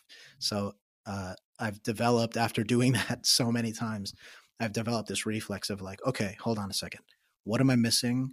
What am I not understanding? How many other possible explanations could there be for this, Mm. And so it's that, and also just recognizing that in myself has caused me to try and recognize it in other people as well. And so, for example, I was maybe 10 years ago, I was somebody who was very much like, you can will things into being. You can, if you don't succeed, it's because you didn't work hard enough. I had a very kind of pull yourself up by your bootstraps mentality, where it's like, don't be lazy, get up and go do something, don't, that kind of thing. And it took me a long time to realize, well, I'm not accounting for, certain privileges that I have.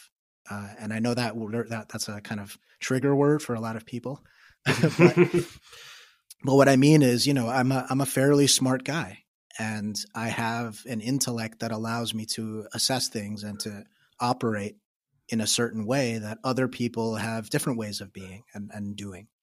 It's not necessarily that I'm smarter than anybody else. I don't really think I am, but I'm a creative person, right? I have these creative skills. I can sing, I can play music, I can write, and that allows me to do things that other people who don't have those proclivities cannot do. Right. And I didn't account for that. I just thought, no, I made myself, and that's not true. Like I didn't choose my creativity from a buffet before I was born. I was just born, and I just happened to have this temperament. Right. And I also, I happened to be lucky enough to have two parents who were, very, very well educated and fairly successful. They're immigrants, and their struggles and all that sort of stuff. But I mainly grew up in a house in the suburbs, right? So that allowed me to have the time and space to be an artist, rather than, I need to get a job when I'm 16 so that I can help pay rent because we're all struggling here.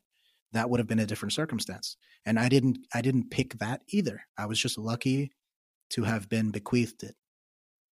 And so I started to recognize that more and more over the years. And I started to realize, oh, I can't take as much credit for myself as I thought I could.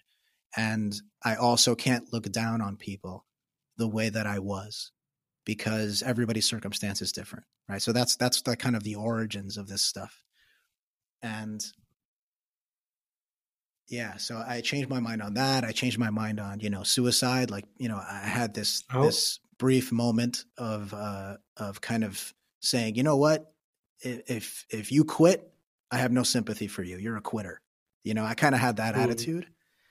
And, it didn't last very long, because, when you recognize the pain that people are going through, you realize, no, this is something fundamentally different that you just don't understand, And I've had my moments of being really depressed and all that kind of stuff, but never to a level where I seriously considered something like that. And it took me a lot to recognize and to have compassion for the level of agony that some people are really in, and the circumstances that drive somebody to do something like that. So it's pretty serious stuff, but I just had a very naive worldview that I thought, well, if you're a quitter, then, screw you. Like some people out there are just clawing through mud to like stay alive, and then you're just opting out. I have no sympathy for you, and I just, now I recognize that as an incredibly callous way of viewing things, so it's a slow progression. It was a lot of kind of thinking and work and learning and feeling stupid that I had to go through. But those are just a couple of examples of ways that I had to shift my perspective. Right. What? I mean, when it comes to suicide, there's actually, I do this for almost zero issues, but this might be the exception. If you don't want to talk about it, then that's fine. We'll cut this out. But when it comes to suicide, right, and the more recent developments in Canada, where I am sitting right now. Oh yeah. You can hear the cold. If you listen closely, you can hear the cold winter breeze, or maybe a little bit more than a breeze outside. Yeah. The There's a fight to legalize euthanasia, right? Legalize euthanasia, including for mental health reasons. Mm-hmm. And that is a situation where people are being given the ability to act with their own volition. Right. And, in many circumstances, that own volition is to do something that would be unimaginable and would be really horrifying to a lot of people. Mm-hmm. And how do we deal with that kind of situation, right? Should first of all, should this be a kind of legal option? Mm-hmm. And how do we try to put ourselves in the perspective of someone like that and maybe prevent it? Yeah, well, first of all, I can't pretend to have the answers to this. This is incredibly difficult stuff. And here comes the Starmanning. Actually, is the people who are engaged in this debate on either side, both of them have something in common, which is that they care very much about the people in question. Right? Right. They are feeling immense levels of compassion for the people who are suffering and struggling and are caught in the middle of this argument, right? Both of them are. And they're just arriving at different conclusions about what is best to do in that circumstance, right? So it's really, really hard, because I can imagine a scenario where somebody is just suffering so much that it would be, at least from their point of view, it would be, the compassionate thing would be to end that suffering, right? But my instincts, this is just my personal thoughts on this, and I haven't really thought about it too much in terms of like what I would do or anything like that in terms of this, policy and stuff like that. But the problem is that, once you do it, it's over, and there's no coming back, and there's no fixing it, and there's no, oh, I realized I was wrong, and let me just rewind the tape here. Like, we can't do that, right? So we have to be very, very careful about making this extremely, consequential, permanent decision. And I'm sure that everyone is mindful of that, but maybe there are other things that are sort of,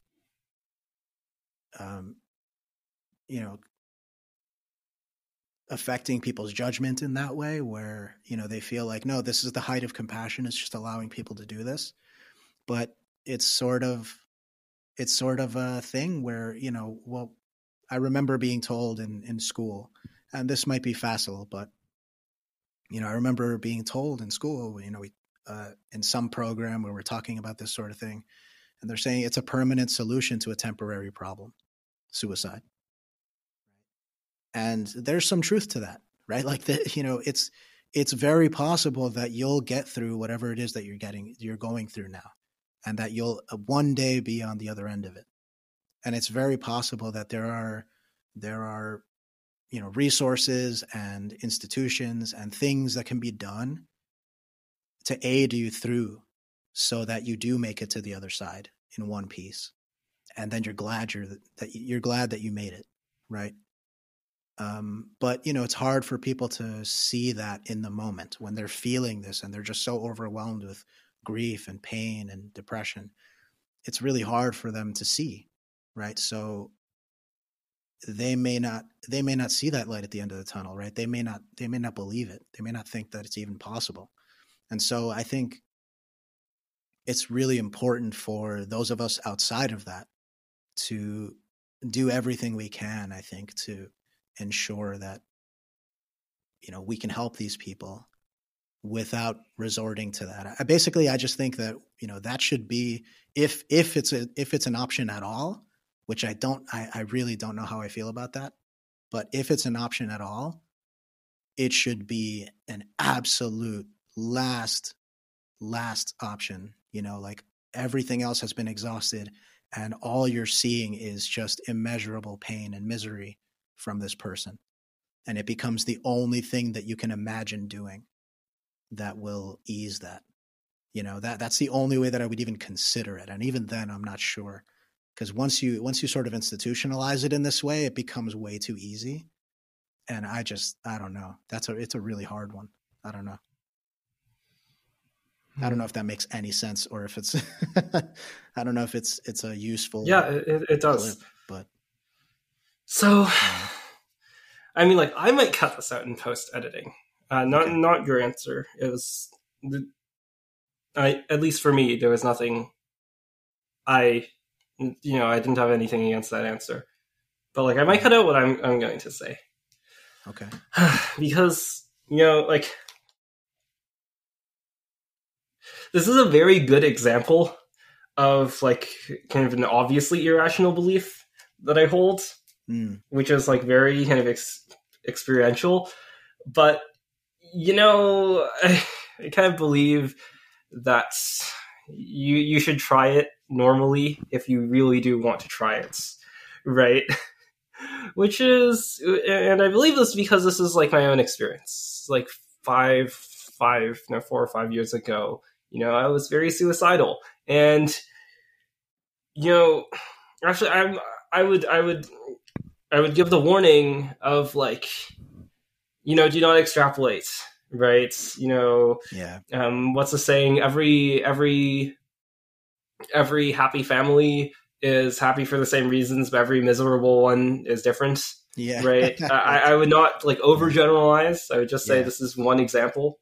Right. But I basically had. Oh, why am I saying this? Of course, you've never heard this story before. No one on the internet has heard this story before, and for good reason, right? Only like 2 or 3 people in real life have heard the story before. So I don't know. This is kind of the safety of not doing this live, is that I could cut this out in post. I could. Yeah, it's up to you. It's up to you. I totally get it. This is rough stuff. It's rough stuff. Yeah, my approach to fuck my whatever. This is like, this is the verbiage of a podcast. This is like the rationalization of obviously like an irrational decision. But like basically like the way I saw of it is like there was this Japanese short story called An Invitation to Thanatos, which has recently been like super popularized by this Japanese pop song. Based on the story, I'm gonna link this. I'm gonna link this in the show notes. I'm gonna tell all of my audience listeners, listen to the song first before reading the lyrics, and then, or like listen to the song now, because I'm gonna talk about the short story, which is related to the lyrics, which is basically the same as the lyrics, and like try to guess what the song is about. You probably won't be able to get it, but So the premise of the story is something like this, right? And it's told in a much better way than I can tell it, but I'm just going to try to tell it from memory. Is that, it's a first person story. The story goes from the main character's perspective. I received a text from this girl who was saying just one word, goodbye. And I remember this was like the first time that I met her. She was in the same circumstance. I just moved into this new, very sad building. In Japan, they call these like black buildings of basically people who are overworked, and I met her, and I should be clear to my audience, this is a fictional story. I met her on the rooftop where she was saying the same kinds of things to me. In this world, there are 2 types of people: those ruled by Thanatos and those ruled by Eros. And those ruled by Thanatos, who is, I think, Nordic? I don't know. He is some god of death. And those ruled by Thanatos have a reaper, someone who drives them to their desires. And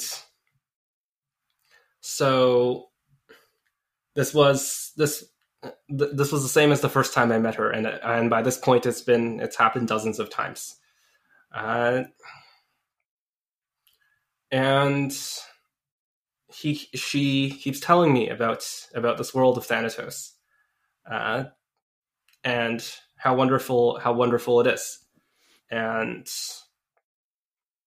I don't remember the exact pace of the story, but the idea of the story is that, you know, slowly this girl convinces him that is a good idea, and, you know, the ending is left kind of ambiguous, but one possible ending, you know, one possible interpretation of the ending is that they both die. And the reason this is the likely interpretation is basically at the end. The twist is that at the end, you know, after they both go into the night, that's the exact word, that's the exact phrasing that they use, you know, they repeat, you know, the narrator at this point repeats the line, in this world there are two types of people, those ruled by Eros and those ruled by Thanatos, and those ruled by Thanatos have a reaper.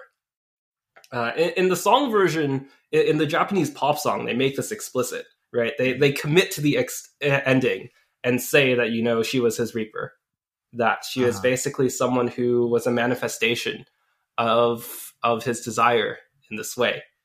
Now, I have just told for around 5 minutes, you know, this Japanese story connected to this random famous Japanese pop song. How does this relate? Well, because I was basically in a circumstance where, for pretty much psychological and neurological reasons, and I'm still kind of in this circumstance where I don't really feel happiness very strongly at all. I would have described it then as I didn't feel it at all whatsoever. I'm kind of getting slowly an appreciation, you know, for just speaking with people, for, you know, for friendship and that kind of thing. But back then, the way that I would say it is that I literally cannot feel happiness. And, you know, like this is a very romantic thing. You know, suicide was a very romantic thing. It was a thing that was like, it was very much like this story. It was very much this like alluring thing, a thing that had, that was a temptation, and that had this kind of like almost romantic type of desire, right? This kind of fantastical desire. And so, you know, I think that I think the kind of step change that happens after I attempted to kill myself and did not succeed is that, you know, this fantasy kind of disappears. You learn that there's no solution. You learn that, like, and I mean, like, this is also not purely rational, right? Like, how do you know there's no solution? Like, what if you did succeed, right? What if what if you tried again and you succeeded? Maybe that's a solution. But, you know, like, this is like something that I'm convinced of, not really rationally, but, you know, those emotions just kind of disappear. That romanticization just kind of disappeared because, you know, that's just what that kind of failure does to you. Yeah. And, you know, from there, like, I should just leave this as a very short addendum. Like, from there, my kind of moral philosophy changed a lot. Used to be much more libertarian. Now it's much more based on, you know, obligations and duties that you have to your family, to your people, to just the people you know, right? To your community, to those around you.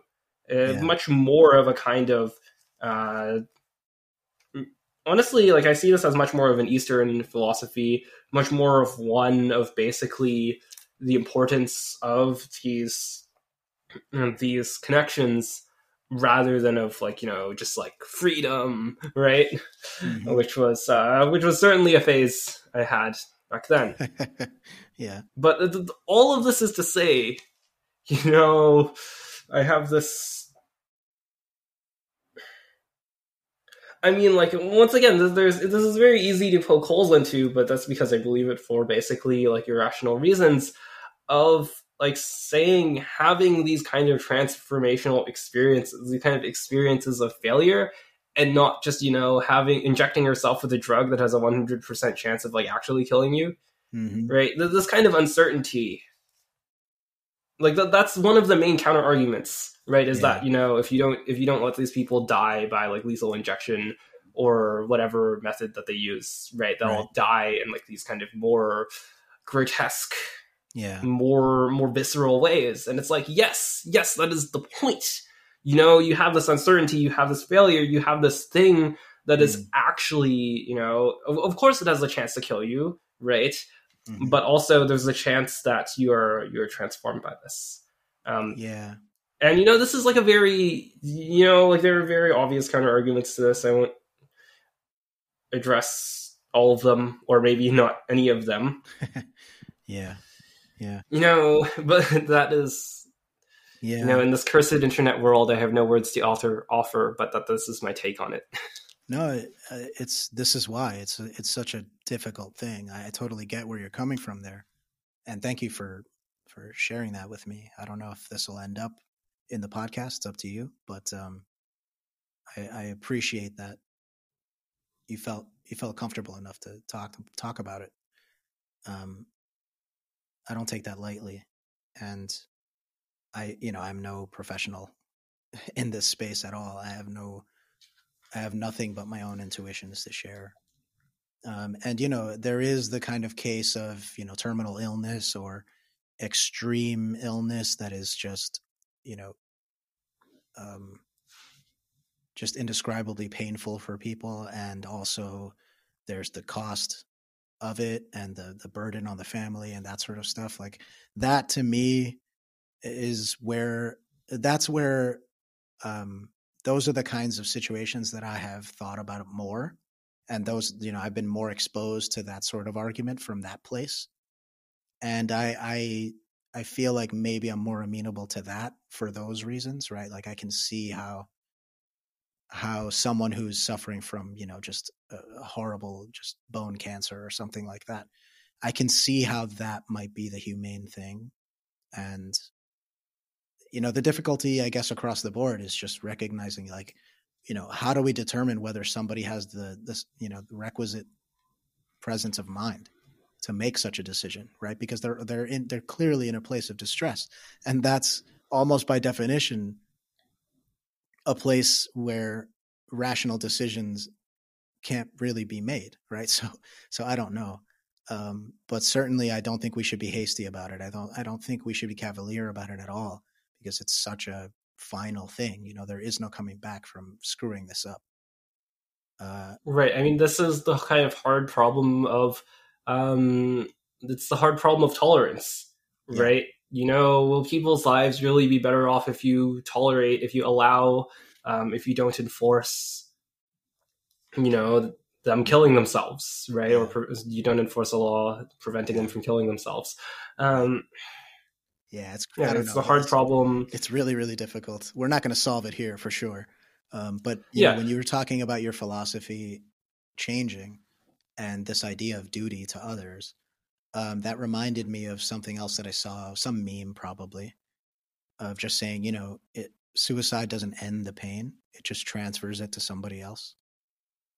And Yeah. that really struck me. Like I was never, I was definitely depressed for a long time. I definitely had, probably undiagnosed depression for many, many years. Thinking back on it, it makes sense. But I never got to the point where I was like seriously considering ending it. For some reason, that was, I never stepped through that door. I always kind of felt that reflexive sort of, no, I don't want to go that far.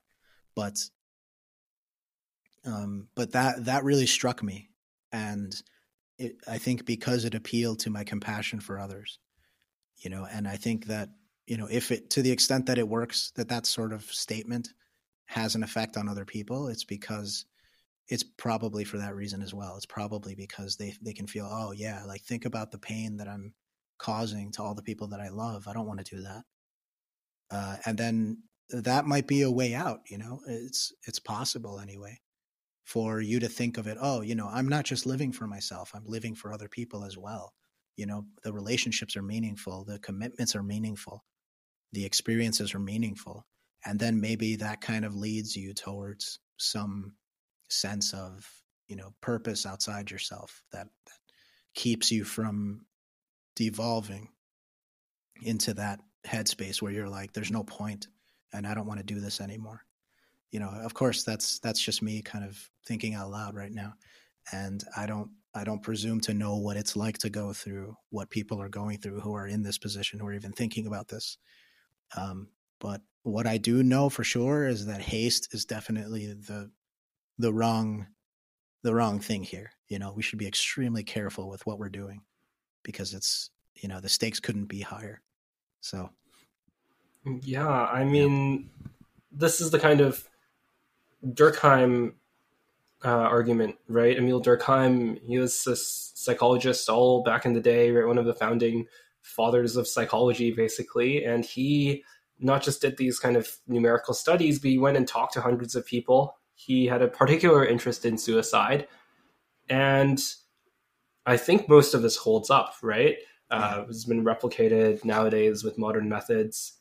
And they find that, yeah, people, they don't just commit suicide because of despair or because of depression, but because of a lack of rootedness, right? Anomie is the term he uses, popularized by a certain other Canadian. But I think it's good that this kind of understanding is more popular. This is kind of like the strong case for a sort of soft communitarianism, social conservatism, that kind of thing, is that, like, going back to the original, what we kind of started this off with, right? Mm-hmm. Strong bonds make for free conversations, right? Yeah. If you have this kind of trust, if you have this kind of rootedness with a family member, with even just like the people, whoever you're talking with, right? With your friends, your family mm-hmm. member, or it's like,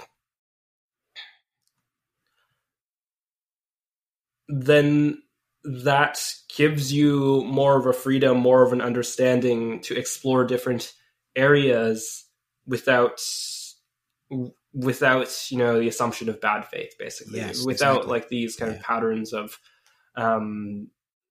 escalation. Exactly.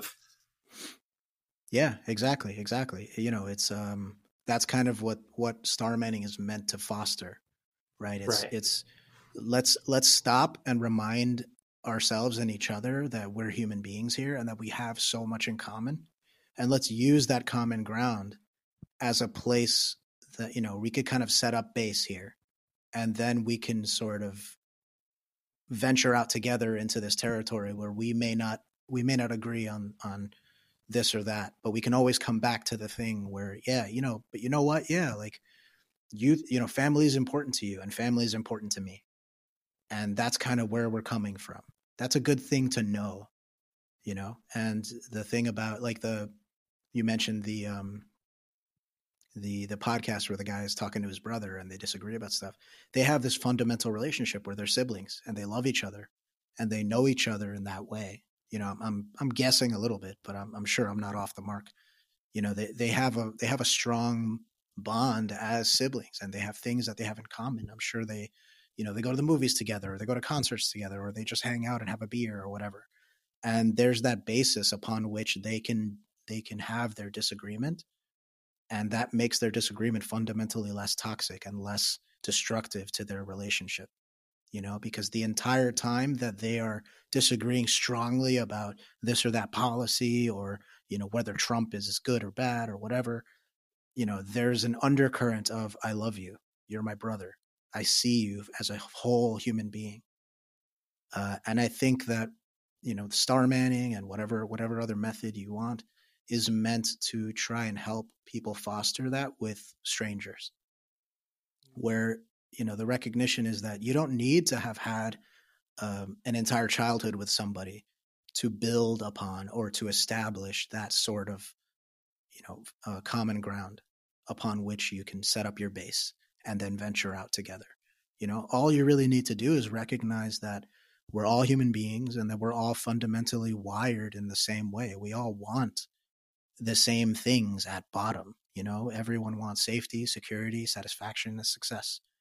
However those things manifest for you, they vary wildly, right? There's so much diversity there.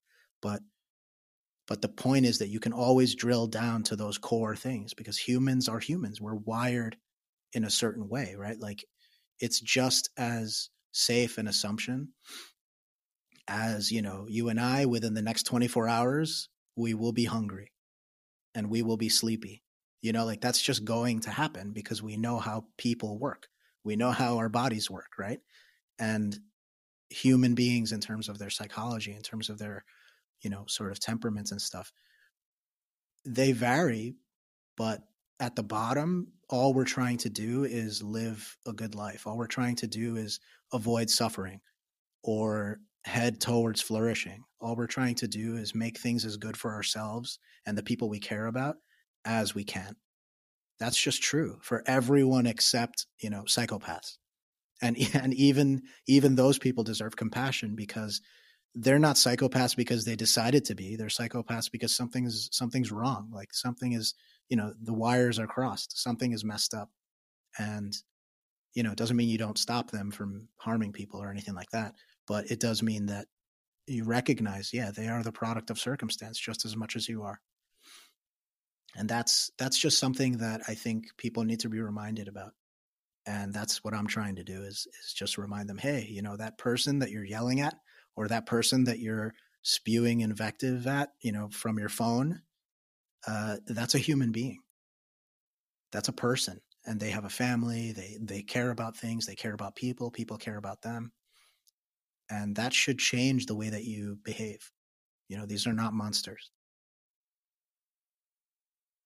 Right.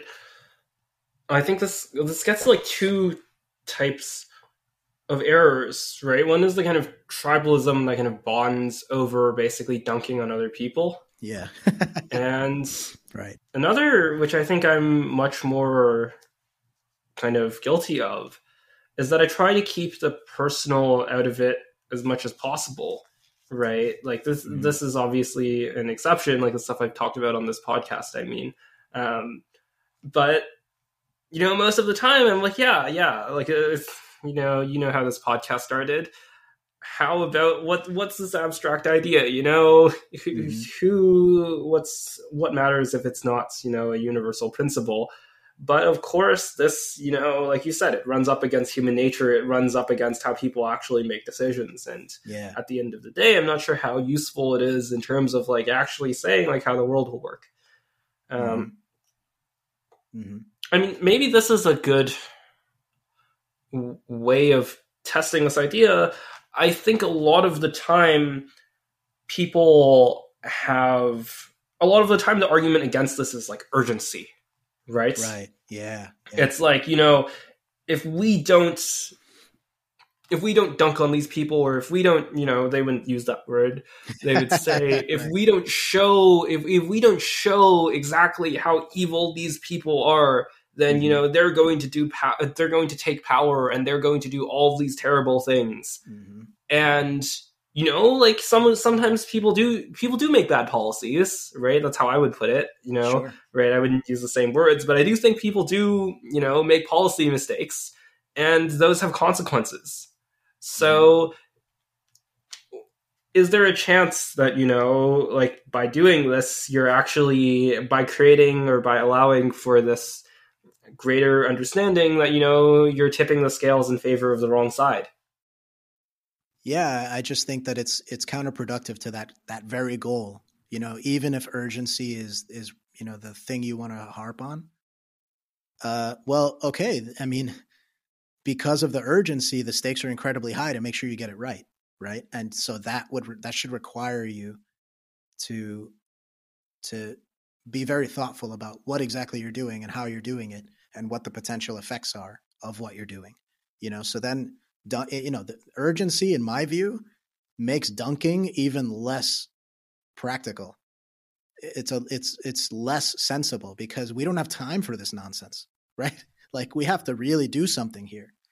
And a lot of people kind of misinterpret the things that I advocate for and the things that I say as being soft or rolling over and just taking things, or singing Kumbaya with Nazis. That's something that some people say, and that's ridiculous. That's not at all what I'm saying. You should fight very strongly for the things that you believe in. You should oppose things that you think are wrong, and you should say so. You should be vocal about that. But the way that you do it matters, So are you going to be vocal about a policy that you disagree with? And are you going to articulate precisely why you believe that policy is wrong or how it will be harmful? Or are you going to do the thing that most people are doing, which is to say, the policy is wrong and you are evil, and I'm going to focus on destroying you, because if I destroy you, I destroy the policy, right? That's kind of where people seem to be coming from, is if I just make you ineffective, if I just somehow prevent you from acting, then I will have solved the problem. But of course, what happens is that, that person is not the only person who believes in the policy that you're against, right? So you have to do it over and over again. And you're creating enemies. You're creating people who are now going to fervently hit you back just as hard as you hit them. And then you're in this never-ending sort of back and forth where you're not actually talking about the policy and you're not actually addressing it and you're not actually coming up with solutions. You've just turned it into this kind of war of attrition, Seems more sensible to me to say, okay, look, I think this policy is a really bad idea. Here are the reasons why. But I get why you want this policy. You want this policy because these are the things that you care about. These are the things that you think the policy will achieve.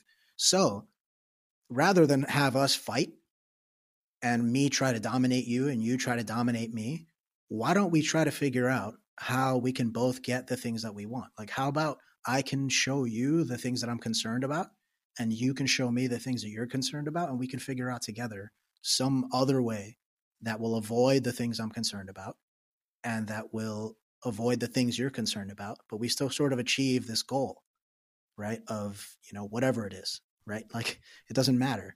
And it might be really, really difficult to get to those, principles, or to get to those conclusions. And there may be no conclusion to get to, but at the very least, in that moment, you have shifted from me versus you or us versus them into we.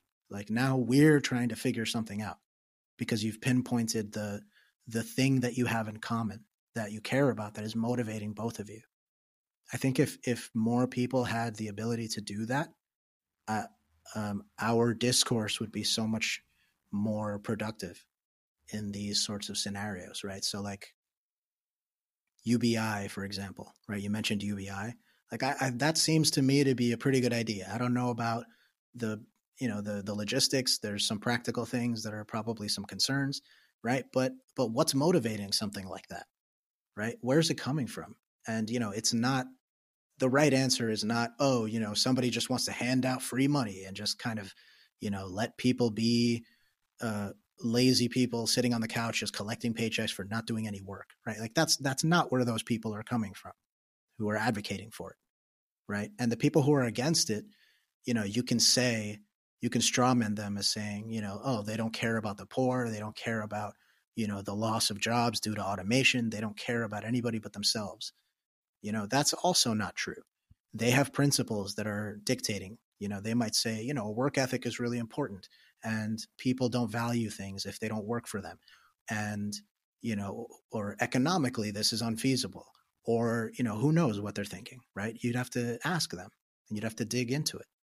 But once you do that, you have found some actual reasonable thing that you can discuss and you can move from there. That's the power of it, I think. Right. I mean, I think that economic policies are actually, the easier case, right? Yeah. I think I talked about this with Arnold Kling, where, if someone thinks the tax rate should be 30% and someone thinks the tax rate should be 20%, well, there's kind of an obvious compromise, which is you make it 25%, right? Like, these things are actually much more negotiable. Mm-hmm. And the hard version of that is when one person's solution is like an active harm for the other person, right? Take abortion. Right. It's not like, one person wants 0 abortions and one person wants, however many abortions we have today. I don't actually know the number. And they'll both be satisfied if it's like N over 2, right? If it's half the number of abortions. No, right. If one person sees abortion as like fundamentally a positive, and one person sees it as fundamentally a negative, right? And these things are directly opposed to each other. Yeah. Right? Yeah. This is great because I use this example all the time because with the abortion thing, the straw manning happens in both directions. So, people who are in favor of abortion rights, they strawman the opposition as saying, you just want to control women's bodies, et cetera, right? And the other side, people who are against abortion, they strawman those who are for it by saying, you guys want to murder babies, you guys don't want to take responsibility for your actions, et cetera, et cetera. And neither side would agree with that characterization of themselves. And so what you should be doing is first trying to understand them, right? So people who are against abortion, at least a vast majority of them, they are concerned with human life, right? They're saying this is a life and you're killing it, right? So if that's what you believe, if that's where you're coming from, it makes total sense that you would be against this thing, right? And then people on the other side are like, well, yeah, bodily autonomy is something that was really hard fought, and we have to preserve that, and it's important. And there are the complications of like, well, whose rights matter, and then of course there's where does life begin? I don't know if there's any way to really come to a conclusion there. It's because it really is based on certain fundamental principles that people have, right? So there's an impasse with a lot of this argumentation, but that doesn't mean there isn't a potential solution to this problem. That doesn't mean there isn't a potential compromise. So this is just an example, right? I'm not claiming to have solved the problem of abortion, right? But I think most people would probably agree that a woman who is in the position where she feels that she wants to have an abortion or needs to have an abortion or whatever, I think most people can agree that that woman is in a situation that sucks, right? It's not a happy moment for anybody. Most people are like, this is awful. I can't believe I'm dealing with this. I really wish I wasn't dealing with this. I'm sure that that's the vast majority of cases. And I'm sure that most people will probably agree that, yeah, that woman in that situation, it really sucks, so we could start from there. We can just say, okay, what can we do to make it so that as few women as possible end up in that situation? What are the things that we can do? And that immediately opens up a bunch of possibilities. That could be completely bipartisan, right? It could be, if people were more amenable to actually finding solutions instead of, dunking on each other. Access to contraception, access to sex education, and that sort of stuff, right? So that's an example. Like, we should make it so that it is exceedingly rare for a woman to find herself in this position. And then when they do find themselves in that position, it is so rare that then we can maybe have the conversation about, or what do we do in this difficult circumstance? Right. And right, but here's where you run into the problem of urgency again. Right. Right. Exactly. If you believe that, this is literally murder, mm-hmm. then it doesn't, like, that kind of pragmatic lens is not something that comes up, like that's just not intuitive at all. Like, there are plenty of murders, so we should set it up so that people are not running into the situation where they're committing murder, right? This is, of course, the perspective of someone who is pro-life, right? So, like, that's just not something that comes to people in that way, mm-hmm. And it kind of, there's a kind of cognitive dissonance there where it just doesn't match the intensity of the belief, right? Right. Yeah, it's really hard, but you have to also recognize, you have this intense belief. You have to understand that not everyone else has that intense belief, right? You have to figure out how you're going to deal with people who don't agree with this belief that you have, right? So you can sit down and try to convince them of it, or you can try to strong arm it, right? And that's really what's happening now, is people just kind of trying to bulldoze their way through, instead of trying to find some kind of way of resolving the actual predicament, which is that, even if you think life begins at conception, your proposed solutions for these things, people say abstinence, all that kind of stuff, or adoption, right? Those are not feasible options for people, adoption, for example, like people kind of idealize it. People kind of talk about it like it's so easy. If you don't want a baby and you end up being pregnant, just give it up for adoption. Like, you're totally discounting the psychological effects of that sort of stuff, and also just the you know, the horrors of that entire I don't want to say industry, but you know, that entire sort of those programs and that sort of structure and system of foster care and adoption and all that sort of stuff. It's a nightmare, you know. So if you're really in favor of that being the solution, then part of your policy, part of your plan should be making that as robust and easy as possible for people to have as an option, right? And you know, abstinence, I mean, that's just going against human nature again. It's highly unlikely to succeed, and you have to just at some point look at the numbers and say, okay, this strategy is clearly not working. And if you're trying to solve problems, you have to be practical. At some point, you're going to have to hit the brick wall of practicality, and you're going to have to do something, right? But similarly, you know, there's on the other side, there's plenty of understanding that people can have about their opposition that would make it easier. You know, villainizing people is just not going to work. You know, it's the thing that we talked about a moment ago, where the sense of urgency in many ways should preclude the tendency to be as vicious as people are and to be as vindictive as people are about this sort of stuff. You know, people think that the urgency justifies an impracticality, but it should be the opposite. Right. There's this kind of paradox. I think Garrett Jones actually raised this a few weeks ago, where he points out that most of the messages that are like most compelling to the base are also like compelling at the same time for the other side's base. Right.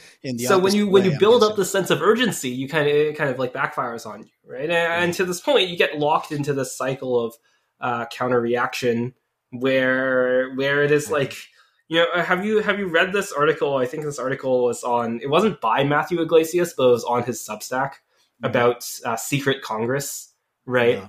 About how there are all these like bipartisan deals that like just like everyone agrees not to talk about and just doesn't make the news cycle. I mean, I think for some kind of like, I think a good example of this being done in practice is like China, right? Like both Biden and Trump would not like to admit how similar their China policy is to each other, but it's also like, right. At least in my assessment, pretty good China policy, right?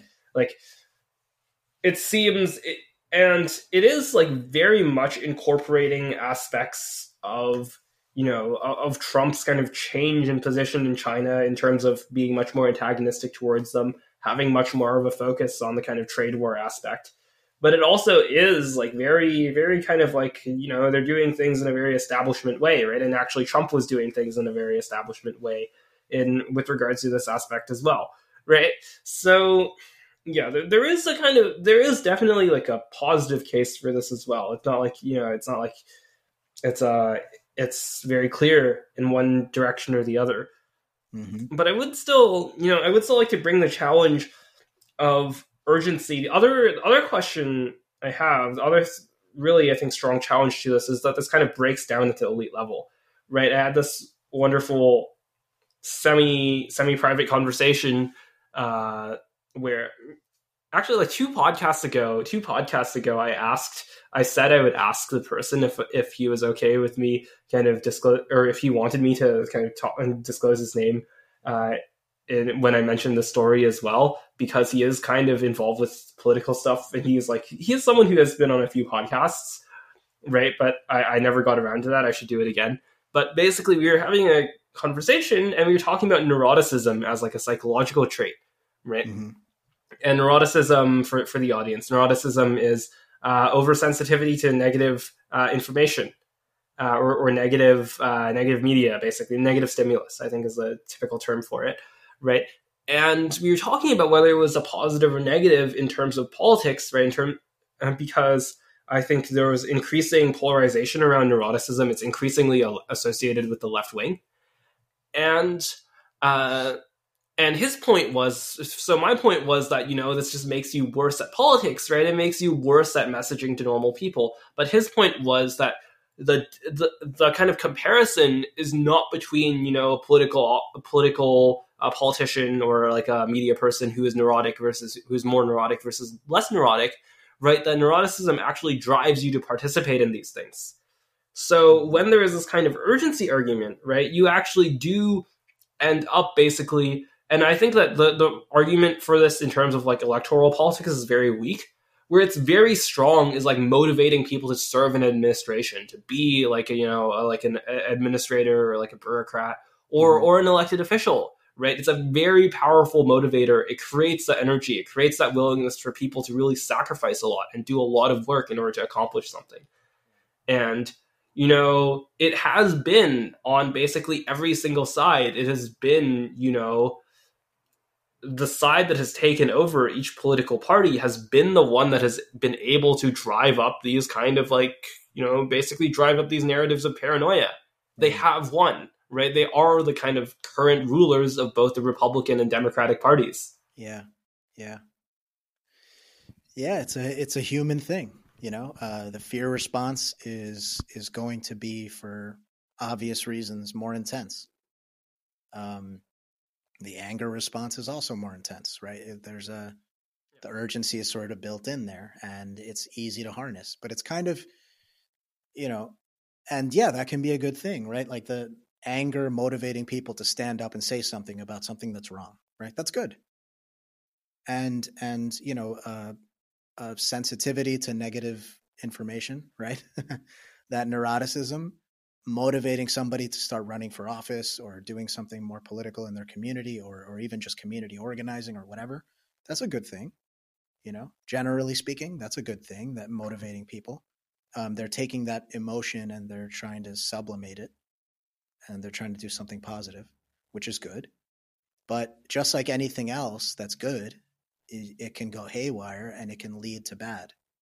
You know, just like being agreeable is a good thing, but if you're too agreeable, it can actually lead to you being abused. It can actually lead to, you know, not taking stands on things, right? If you're disagreeable, that can be good because it allows you to stand up for yourself, etc. But then you could also end up being a jerk. So I think it's just as much of a problem in this way, right? We need to balance these things, and we need to recognize, first of all, that it's even happening. You know, so getting back to social media, one of the memes about social media is that, you know, it's designed to piss you off. It's designed to make Yes, people it's angry. bad on purpose to make you click. Yes, and that's only half true. You know, it's not, the algorithms are not designed to stoke polarization and anger and vitriol. That's not really what's happening. The algorithms are designed to get and to keep your attention.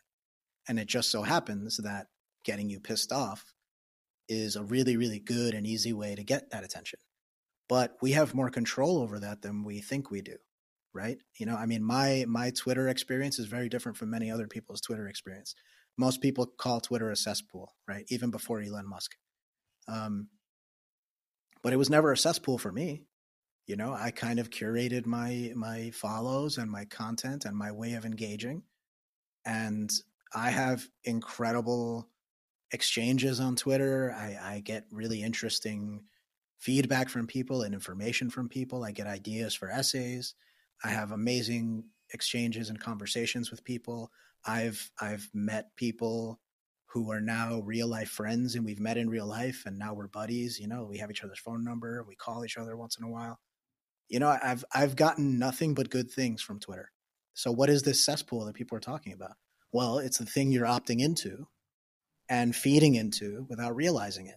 But if you're more conscious of it, you can say, oh, okay, I'm not going to click on this thing, or I'm not going to react in the way that I'm expected to with this thing. I'm going to let this thing pass. I'm going to take a deep breath, and I'm going to respond to this in a different way. And suddenly you'll start seeing, just like, you know, if you start looking at, 24 puppy videos on your YouTube, suddenly your YouTube feed is just puppy videos. You know, the algorithm is going to give you what it thinks you want so that you stick around. And if what you want changes, the algorithm will change what it gives you. You know, so it's not perfect. Obviously, it's not going to solve everything, but we need to recognize the dynamics here so that we can then do something about it. So when I see, for example, and I'm not special, by the way, like there's nothing special about me or my capacity to do this. It is just a matter of being mindful, and which is not a difficult thing necessarily to do if you want to do it.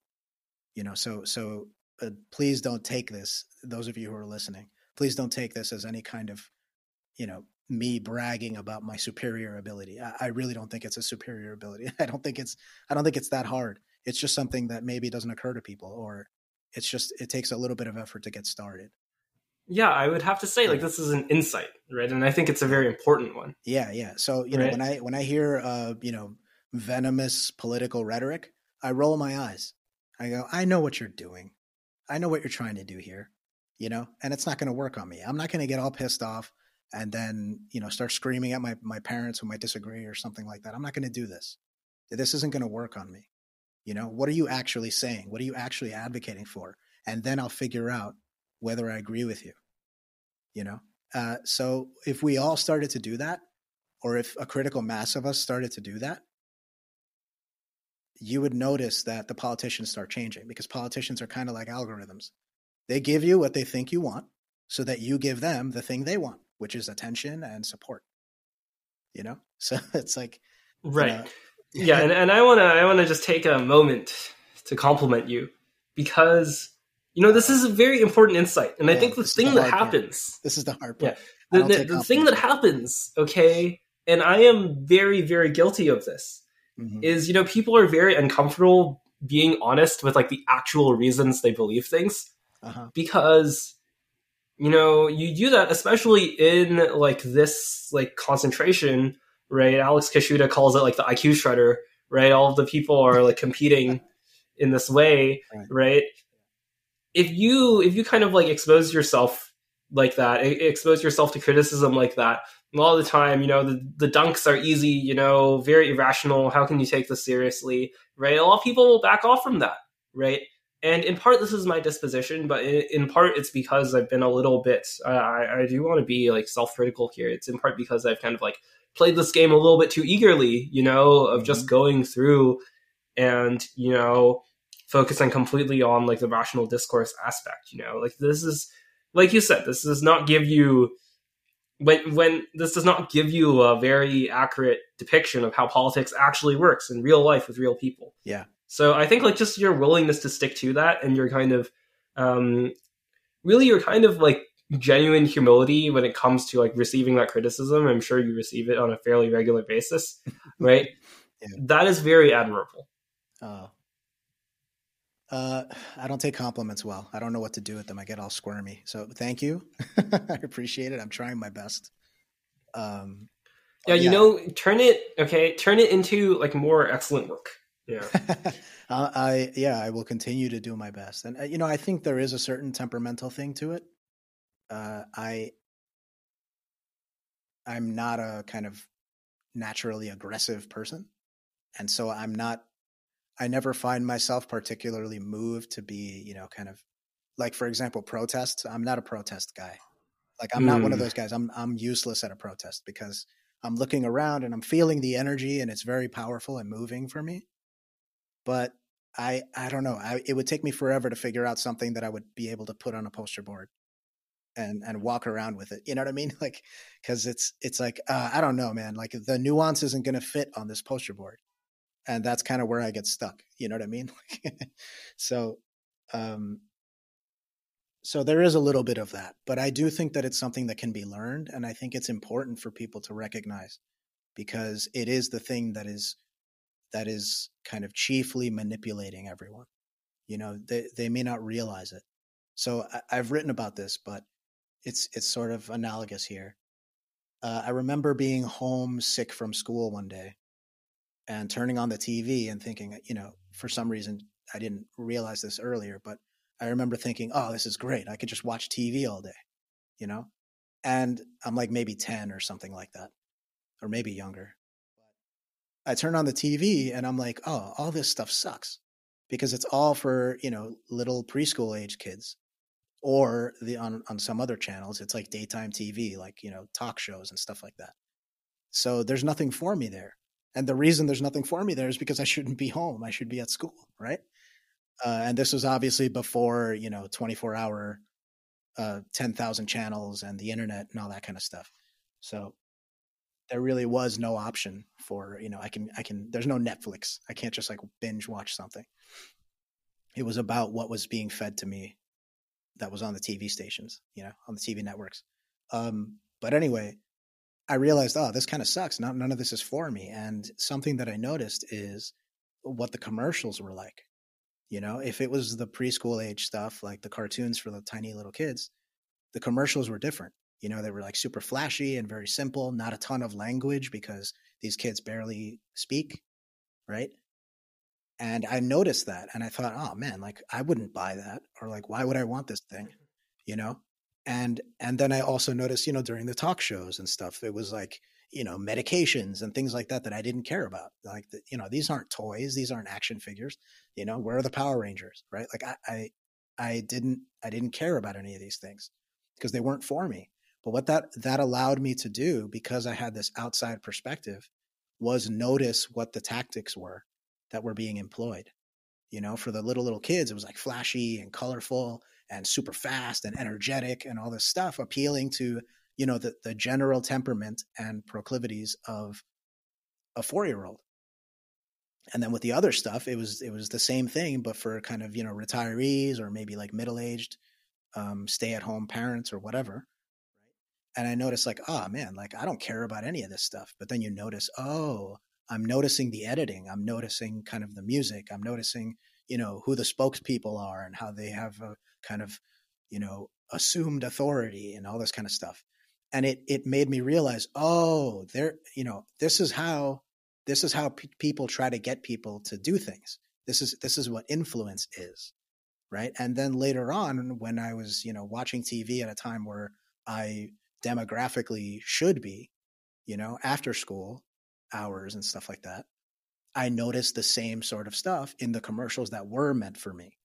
And that allowed me to see the mechanisms behind it and to say, oh, I see what you're trying to do. You're trying to make me feel like if I don't have this toy, then I'm going to be a loser at school or whatever, I just kind of intuited that. And that really affected me because it allowed me to see, this way that people are trying to affect my behavior and influence my behavior. And it allowed me to give at least just a moment. It didn't always work. It didn't mean that I was perfectly inoculated to this, but it allowed me at least a moment's pause where I could say, And I think that kind of translated later on into politics, so when I'm watching a politician speak, and George Carlin was very helpful with this as well, the way that he would break these things down. But when I'm watching a politician speak, I'm like, I notice how you said that and how indirect it is. And it allows you to kind of wiggle your way out if something goes wrong. Or, I notice how you didn't answer that question. I notice how you said a bunch of stuff. Such cases. Yeah, like I notice how you said a bunch of stuff that kind of sounds good, but you didn't actually answer the question. And I just started to pick up on that stuff, right? So if we just approach things in that way, where we're more mindful of the ways that we're trying to be manipulated by these people because they want something from us, then maybe we can change the way that they approach it. Like, hey, bullshitting me is not going to get you anywhere. You're going to have to do better than that. And then people will change because that's what they want. You have more power than you think. Yeah, I mean, the kind of human nature case against this, right, is that like most people are just not paying that much attention. Right. Like it's very exceptional to pay that much attention. Most people, they just let these things pass by, and if it works, then it works. Right. Yeah, it's true. And yeah, that's what we were talking about earlier. People don't really know the reasons for the things that they believe and feel necessarily. Yes, exactly. Unless they're obsessive thinkers like, or obsessive introspectors like us. And there's nothing wrong with not knowing that stuff. That's just not something that everyone has to naturally be into doing, right? But it's clearly a useful skill to have. It's clearly something that will be helpful to you if you were more mindful, if you were more aware of the ways in which, rhetoric was meant to influence you, that gives you more power. It gives you more of a capacity to respond more productively. And so to the extent that people are not used to flexing that muscle, or they're not as aware, we should try to make people aware. We should try to be like, hey, have you ever thought about this? Have you ever noticed this? And just kind of get them thinking. I can't imagine anybody being, ungrateful about that, right? Like thinking about like the Matrix, right? And there's like the one guy who wants to be plugged back in, but I Yeah, think in real most life, there's a people, lot more than one guy. The Matrix is enjoyable. yeah. But the problem with that analogy though, is that the world outside the Matrix, like pretty objectively sucks. Yeah, that's true. And in this case, in this scenario, the world outside of being unwittingly held hostage by master manipulators is a much, much better world to be in. And so people will probably, I would say almost universally, be happy to be brought into that world. They'll be glad that they have more of a capacity to recognize this stuff and to say, aha, I see your bullshit and I'm not going to take it. I think people would probably like that. So. There's this kind of axis, right? There's usually like this Brave New World versus 1984 axis of, overt totalitarian control. Yeah. Versus like pleasurable addiction and manipulation, right? It's very rare that people have settled on the actual trajectory, which is like manipulation and addiction, but in a way that just feels awful. Yeah. That there's this great book called Amusing Ourselves to Death. Yes. By Neil is Postman. that Putnam? It's Neil Who Postman.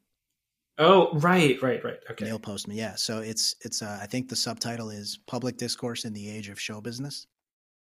And it's just a fantastic book. Everybody should read. I recommend it all the time. I never shut up about it because it really affected the way that I look at this stuff. And it's funny that you brought that up about 1984 versus A Brave New World, because I think he even kicks the book off with that comparison. Yeah. That, everyone kind of, 1984, I guess, was kind of better written or more impactful for people. And so people remember it. And that's kind of the thing that everyone's sort of on the lookout for. But A Brave New World is what actually ended up happening, which is to say that, nobody took the books away. They just stimulated you with other things to the point where you don't really want to read them in the first place. And nobody needs to force you into compliance, because compliance feels so good that you do it willingly. So everyone's kind of like looking out their window for the jackbooted thugs who are going to come and oppress them. And meanwhile, on their TV is the real drug that is kind of putting everybody to sleep, and everyone's just kind of willingly giving in. But it's like, here's the thing, right? It's this kind of like meta dystopian thing where the thing that is addicting people is, this kind of like dystopian vision of the world. Right. So like, it's like, that's true. Yeah. It's Brave New World, but all of the Soma is just like copies of 1984. Right. Yeah. Yeah. You're right. Wow. I hadn't thought about that, but you're right. And it's that's kind of connected to this other thing that I read from Majid Nawaz in his book. He had his memoir, Radical, which is a fantastic book. I kind of feel bad for Majid now because I feel like he's kind of lost the plot, but still, it's a great. You book. mean on the vaccine stuff or on the just spying stuff? Yeah, like overt conspiracism stuff. I feel like he's kind of lost it. That's just me. But that book is great, and he talks about this thing he calls the romanticism of struggle, and that's kind of what you're talking about here, which is, it's really alluring to have this sort of enemy to rail against, this sort of thing that you have to constantly be, the rebels, the resistance. There's something about that is that is really enticing and makes people feel good. It gives them a sense of purpose and all this other stuff. And, you know, to the extent that those things exist, it is good to have that sense of purpose, but it's just too easy to convince ourselves that something exists when it doesn't, because it's so Yeah, I mean, fulfilling. this returns to the problem of, like, I mean, I made this allusion earlier, but I do want to make it kind of draw it out into the open now, of like Eric Hoffer's The True Believer, right? Have you ever read that book? No, I haven't. Yeah, so like the point, one of the points that he makes is that basically people who are like paranoid, but of things that are not actually there, who are basically, you know, who have a sense of power, but also have a sense of like fear that they could lose that power at any moment. That those people are kind of the best for being basically, well, the true believers, the stormtroops of any of any movement, of any kind of like social or political or religious change. And I mean, you just look at like the quote unquote base of both the Democratic and Republican Party. It's like, yeah, Hoffer was basically right. Yeah. At least when it comes to the circumstance we're in right now. Mm-hmm. And so there is this trade-off, right, where in a kind of not necessarily evolutionary sense, but in a kind of like, you know, practical sense, right? It's just true that the people who are less empathetic and who are kind of, you know, paranoid about the other side, that they actually gain more political influence with it, both within their party and I think to some degree with politics at large. Yeah.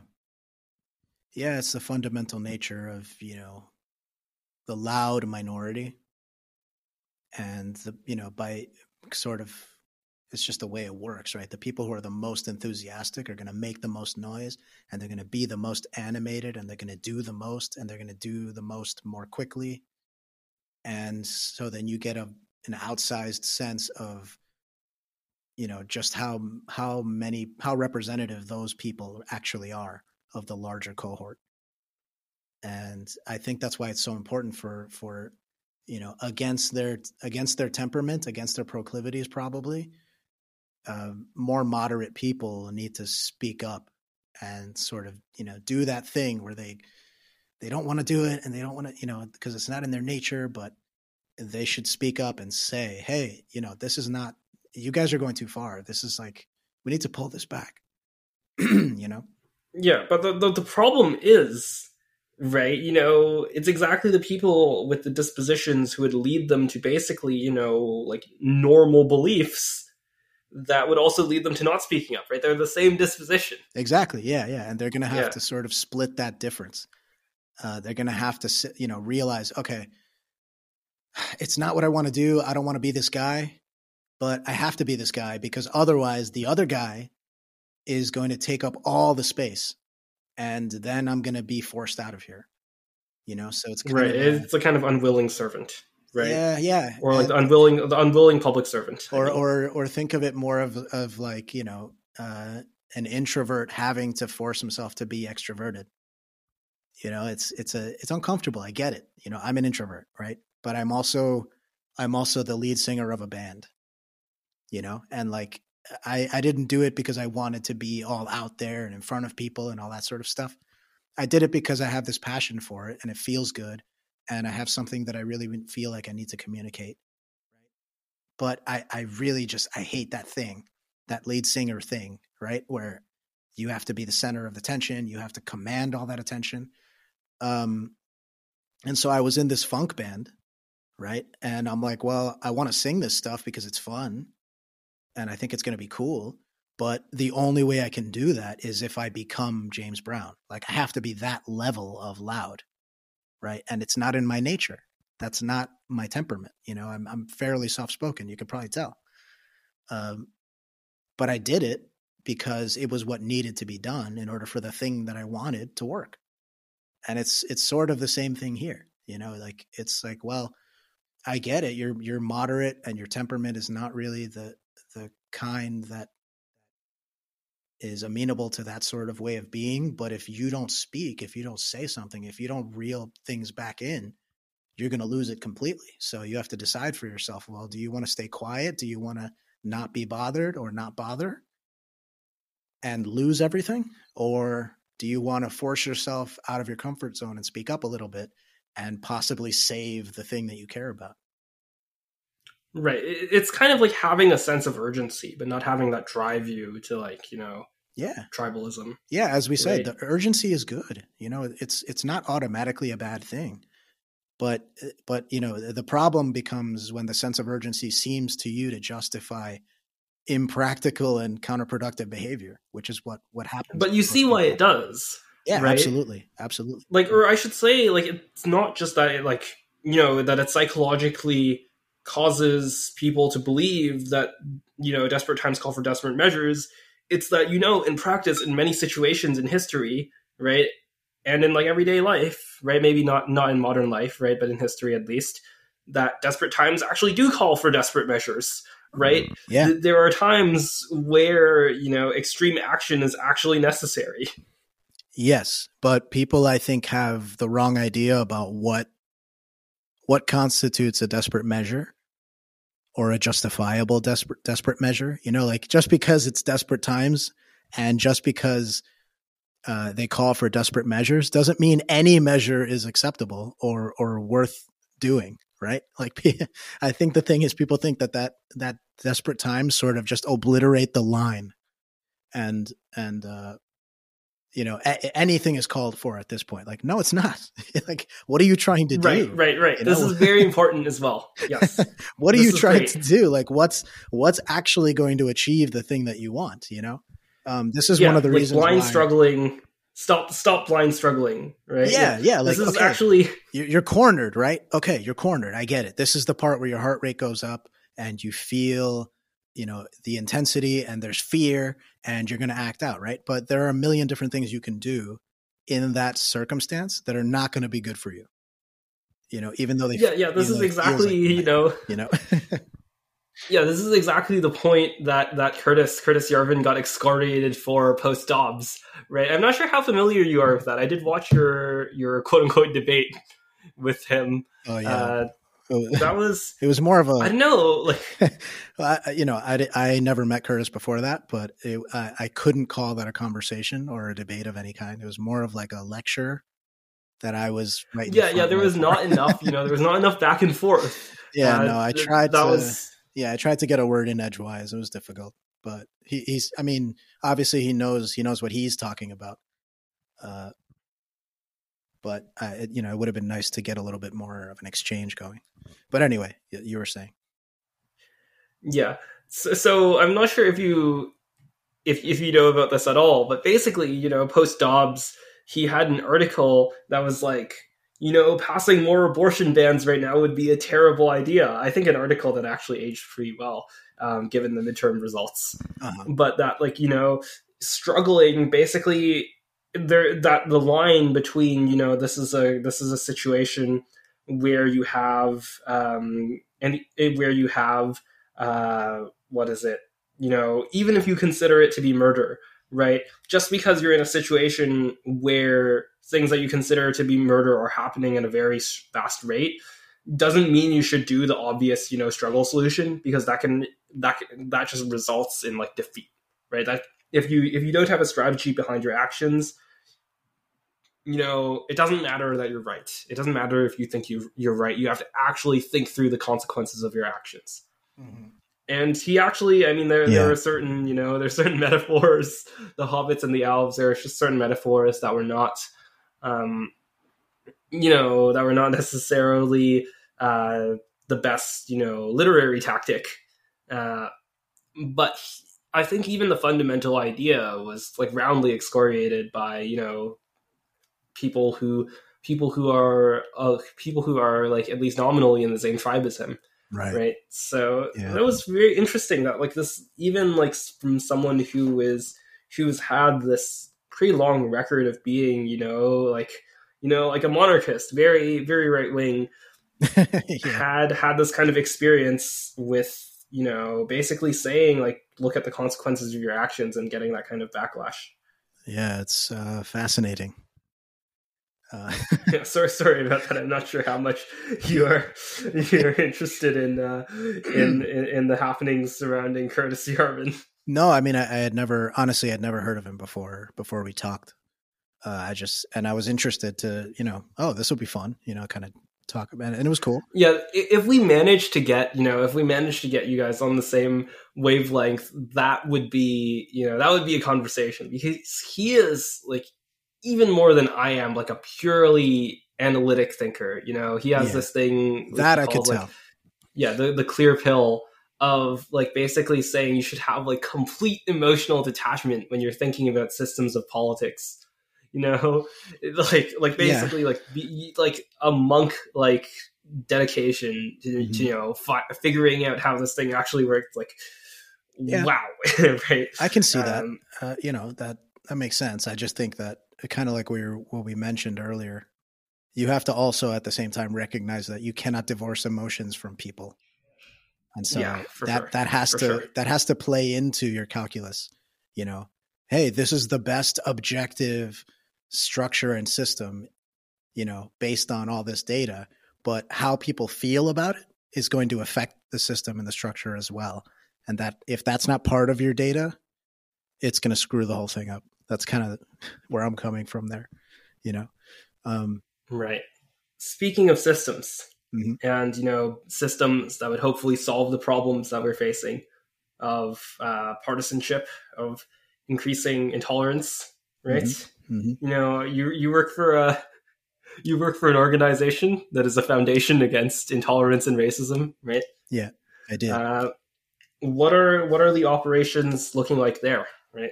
Well, actually, what progress are you making against intolerance and racism? Well, I'm no longer there, but I think a lot of work is being done, and I think it really matters. I think if anyone thinks that my approach to these issues and all these things that we've been talking about is helpful or insightful, FAIR is kind of like the organizational version of that approach. I resonated so much with FAIR because, I mean, if I built my own organization from the ground up, it would be almost identical. Its principles, its approach, it's all pretty much the way that I try to be.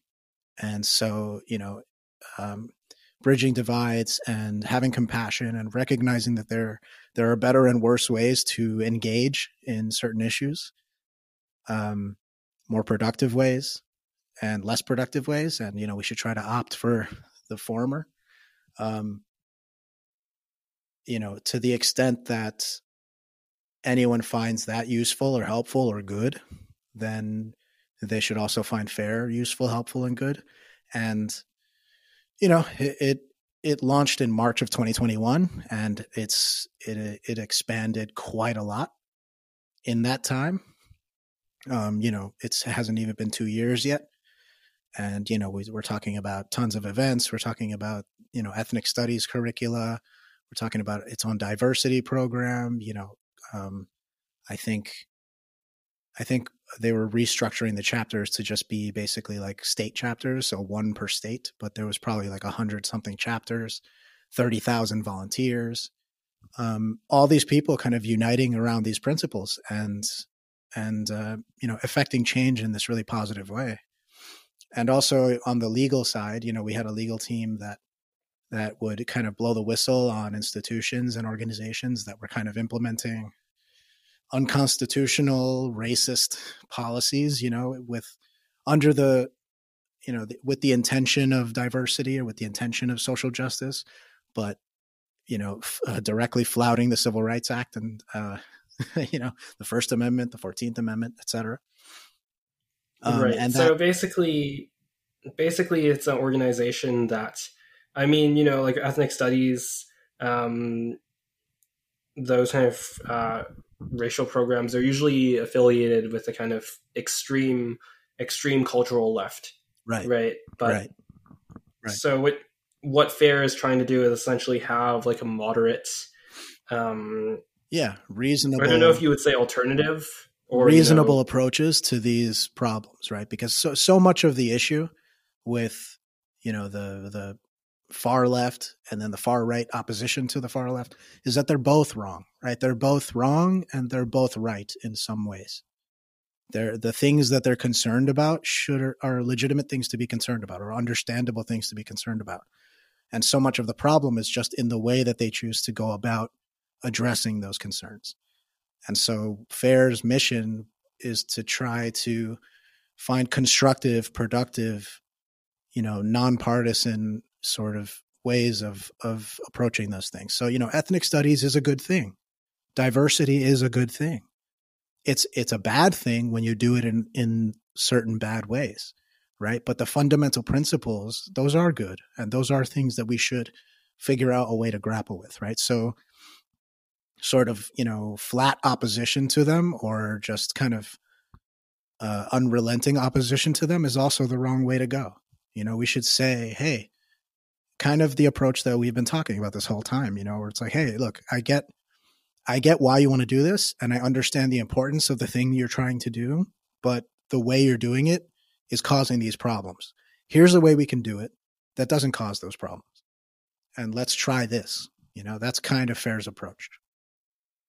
Right. I would actually push back on the idea that like ethnic studies is a good thing, though, because in general, I mean, we can look at this historically or in the present, right? This is what's happening in the present day United States. I think that most of the time when you draw attention to race, it just polarizes people around that, right? It just makes people care more about it. It just makes people more divided along those lines. Yes. And, there's like this hypothetical idea, right? Kind of like we were talking about, I kind of get where you're coming from, of wanting people to kind of understand and see the nuance and to really build a community that is, that gets past these types of divisions by talking about it. But I think that empirically, that's usually not what happens. That usually, even if you have the best intentions, even if you genuinely are saying things that are like, you should actually not be racist, right? That, you should not have things like collective guilt and so on and so forth, right? That even then, right? And I believe this is backed up by some of the Kaufman report stuff. Even then, right? Just because you're like raising that point, right? That people have that in their mind and people are thinking about, like, what race am I? What race are the people around me? That still leads to basically more kind of ethnic conflict. Yeah, I totally get that concern. I would flag what seems to be a conflation of race and ethnicity there in your response. And I think one I fully agree with you on, but the other I think is important to disassociate. So, race is a fiction, and we shouldn't be leaning into that. We should be working however hard we can to, to remove ourselves from that paradigm, because all it does is create division and toxicity. But ethnicity is a legitimate thing.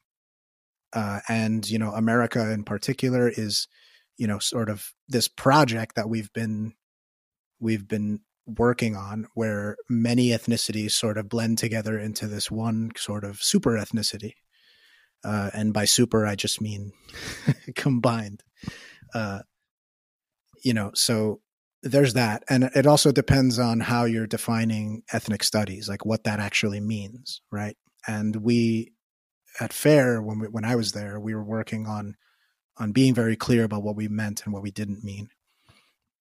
And right. There's an op-ed for, I think, Real Clear Education that a couple of my colleagues put together, and it's about ethnic studies. And I think it breaks it down in a really, really easy to understand way. And I think it crystallizes what the approach is, which I think matters. Part of what makes America wonderful is that it is the result of the contributions of people from all over the world, all these different places, all these different cultures, all these different ethnicities coming together to create this thing that we call America, and to become this thing that we call American.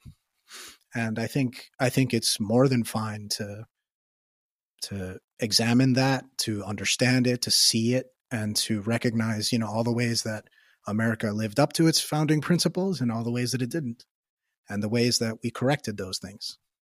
So that's where I'm coming from, and that's where we're coming from with that.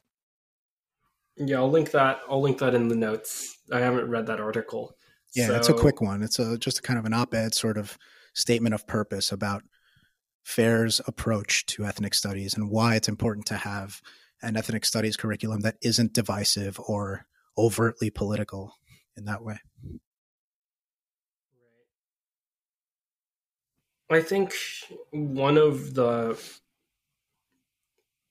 big questions is whether there's sort of like whether there's a slippery slope in terms of these cultural aspects, right? A lot of right wing people would say, you lost a kind of, if not public religion, then public morality that was kind of shared on principle, based on shared principles of religion, that you had a morality that was not rooted, that was not rooted in this kind of um, division, and you first lost that morality, and then that resulted in the kind of present day problems that we're seeing right now. Mm-hmm.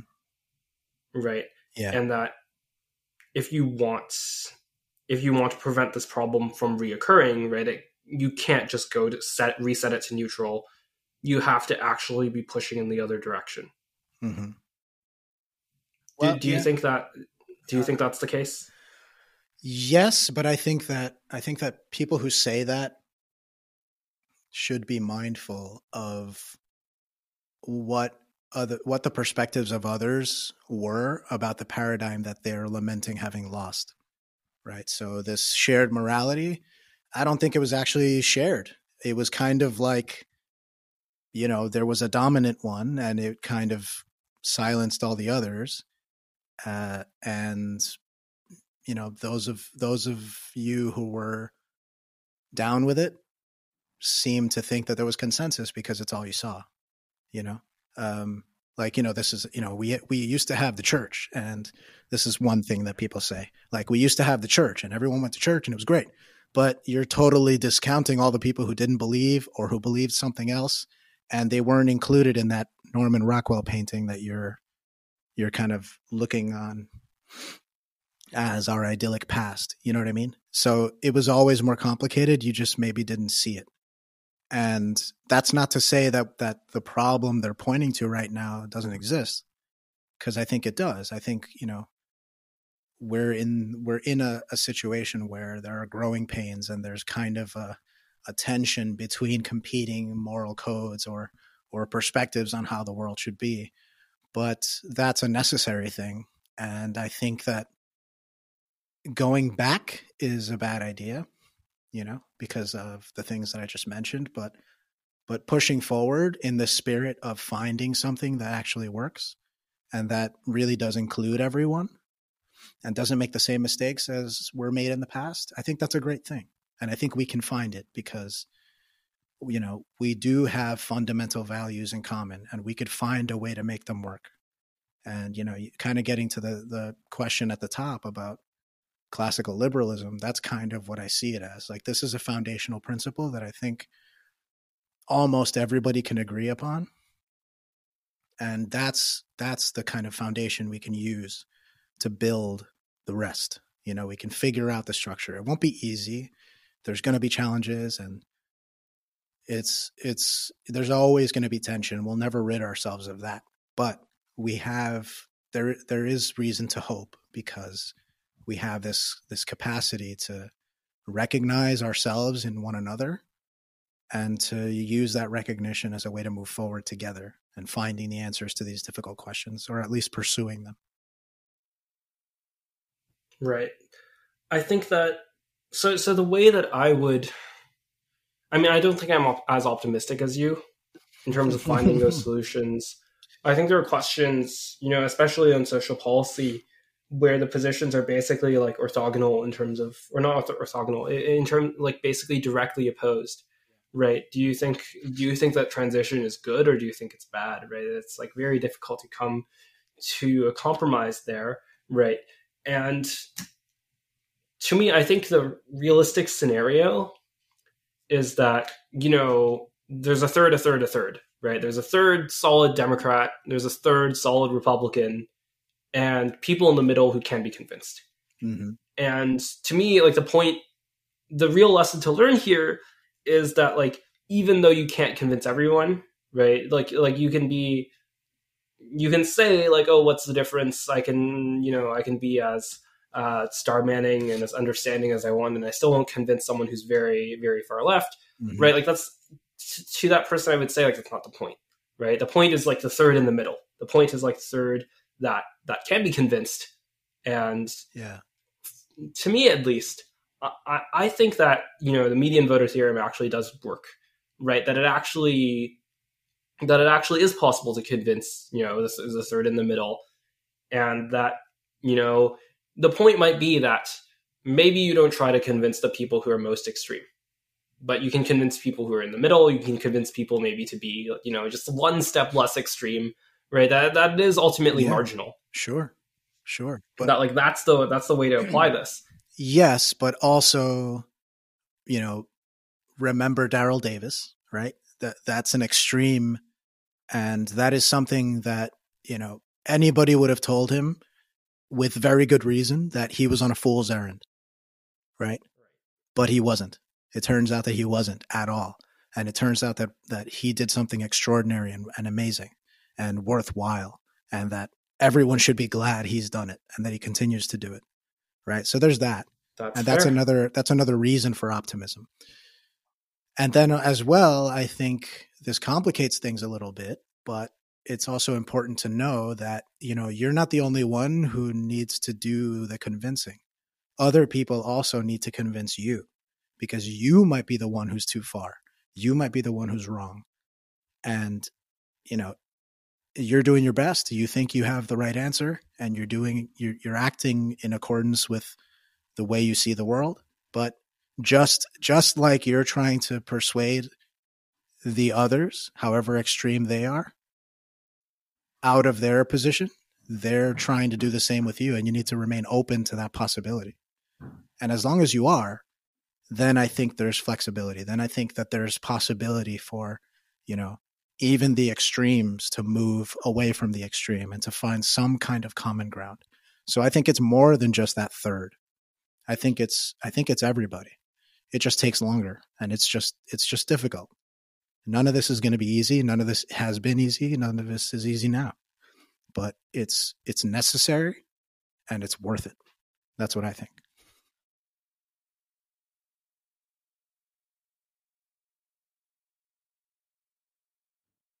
Yeah, I think there's a reason why we tell stories of the unlikely happening, right? And that it's precisely because they're unlikely. It's precisely because they are something to aspire to. I agree with you on that. They're completely something to aspire to. Yeah. But at the same time, we should be realistic. Right. Yeah. Yeah. The more, this is kind of the theme of this conversation, is that a lot of these things are like pre-rational. I get that. Right? I get that. What I would say is two things. First of all, I guess you can still say it's unlikely, but I think Daryl Davis's track record is pretty extraordinary. And, 200 plus people, that's a lot for one guy to have done. Imagine if there were 10 of him, however unlikely it really is. Just imagine if there were 10 other people like Daryl Davis doing what he was doing, and they only did 10% of what he did. That's still amazing and worth aspiring to, as you said. But also, and this is, I think, is the most important thing, those extremes it's not just unlikely what would happen there, but the extremes themselves they're less common than the rest. And so you don't actually need to be doing this extraordinary and unlikely thing over and over again, because nobody's order is anywhere near as tall. We're talking about your brother, we're talking about your uncle, we're talking about your neighbor, we're talking about your classmate or your coworker. We're just talking about normal people, regular people.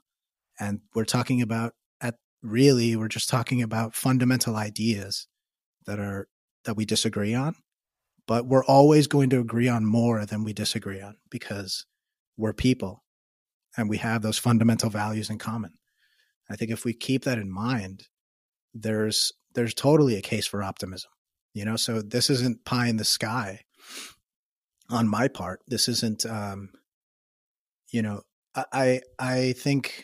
think people often conflate idealism with naivete, and I dispute that. My idealism is incredibly practical, and it is incredibly grounded in reality and the facts of human nature and society and the way that it's worked. I don't think that I'm kind of overextending. I don't think that I'm giving too much slack. I think I'm seeing the world as it is, and I'm seeing human nature as it is, and I'm reasoning from there that more is possible than we think it is. It reminds me of the Steven Pinker book, The Better Angels of Our Nature, and also Enlightenment Now. We have a perception that things are worse than they actually are, but are if you zoom out, the trend lines all go up and to the right. And I think it's important to keep that in mind. Oh man, I felt like we were this close to agreeing. And you brought up that book that I have a lot of criticisms of. Oh, I'm sure. Better Angels of Our Nature, or not Better, Better Angels of Our Nature. All right. Well, how about two other books? We'll disregard those. There's two other books. There's The Selfish Gene. It's been 3 hours. Would you like to? And I want to say, I'm still not completely convinced of the optimism case, right? If I were to put money on whether there will be a broad coalition of the middle in 20 years, I would actually put, in terms of just sheer 50-50, I would say I would bet on no. Mm-hmm. Right. But I respect your optimism. Hopefully you'll convince me, right? I'm open to this. Well, hey, here's all it takes, man.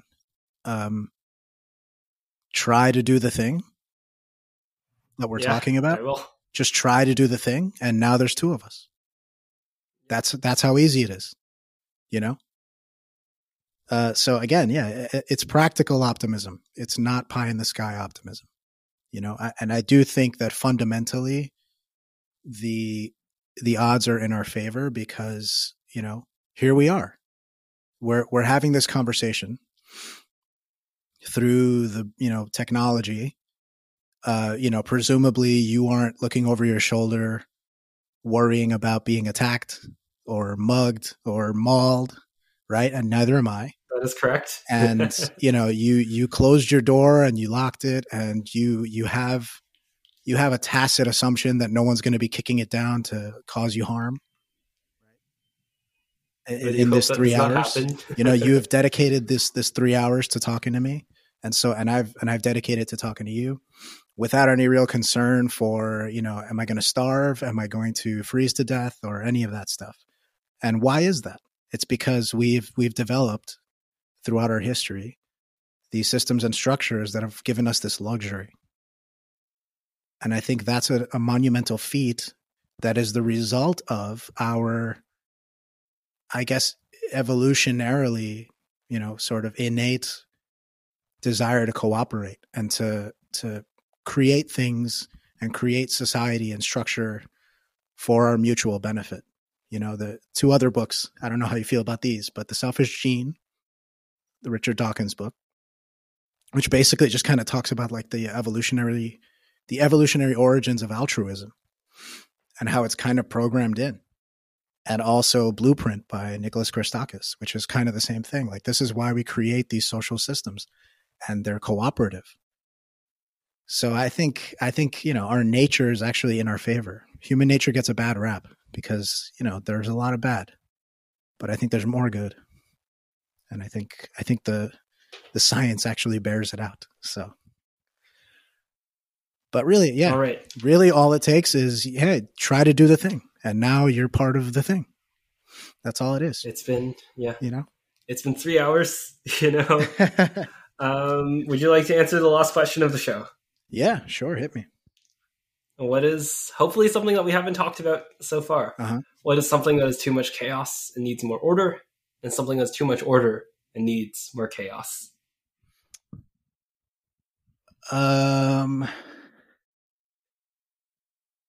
Let's see. Something that Lots of things to think about. Something that has too much order and needs more chaos is art, I would say. Film, music, television. I think we need crazier ideas. We need more ideas. We need, more out of the box things. People play it way too safe. Or not, they don't go as nuts as they could. There's plenty of interesting stuff going on, but if I had to put chaos anywhere, it would be in art, because that's where the good stuff comes from. And as for the inverse, I guess I guess our discourse, right? There's so much chaos, and we definitely need more order, but I'm hesitant to say it that way, because I think order sort of, it has this connotation of somebody coming in and sort of enforcing things. But really what I think we need is more sanity and compassion, of course. But yeah. All right. And definitely a lot of that from you. And that's great. Thanks for coming on, Angel. Oh, thank you very much, man. It was great talking to you. That was my conversation with Angel Eduardo. I hope you enjoyed it. And if you did, you can subscribe to this podcast for another episode every single Monday. And as I mentioned up top, the best thing you can do if you want to help us out is that you can tell a friend either in person or social media about the podcast. You could also leave a review. You could suggest future guests, which I definitely appreciate, on either the Substack or in the podcast reviews. And you can also help us out by leaving a positive rating on any podcast app, whichever one you're using to listen to this one. And as always, see you again next week.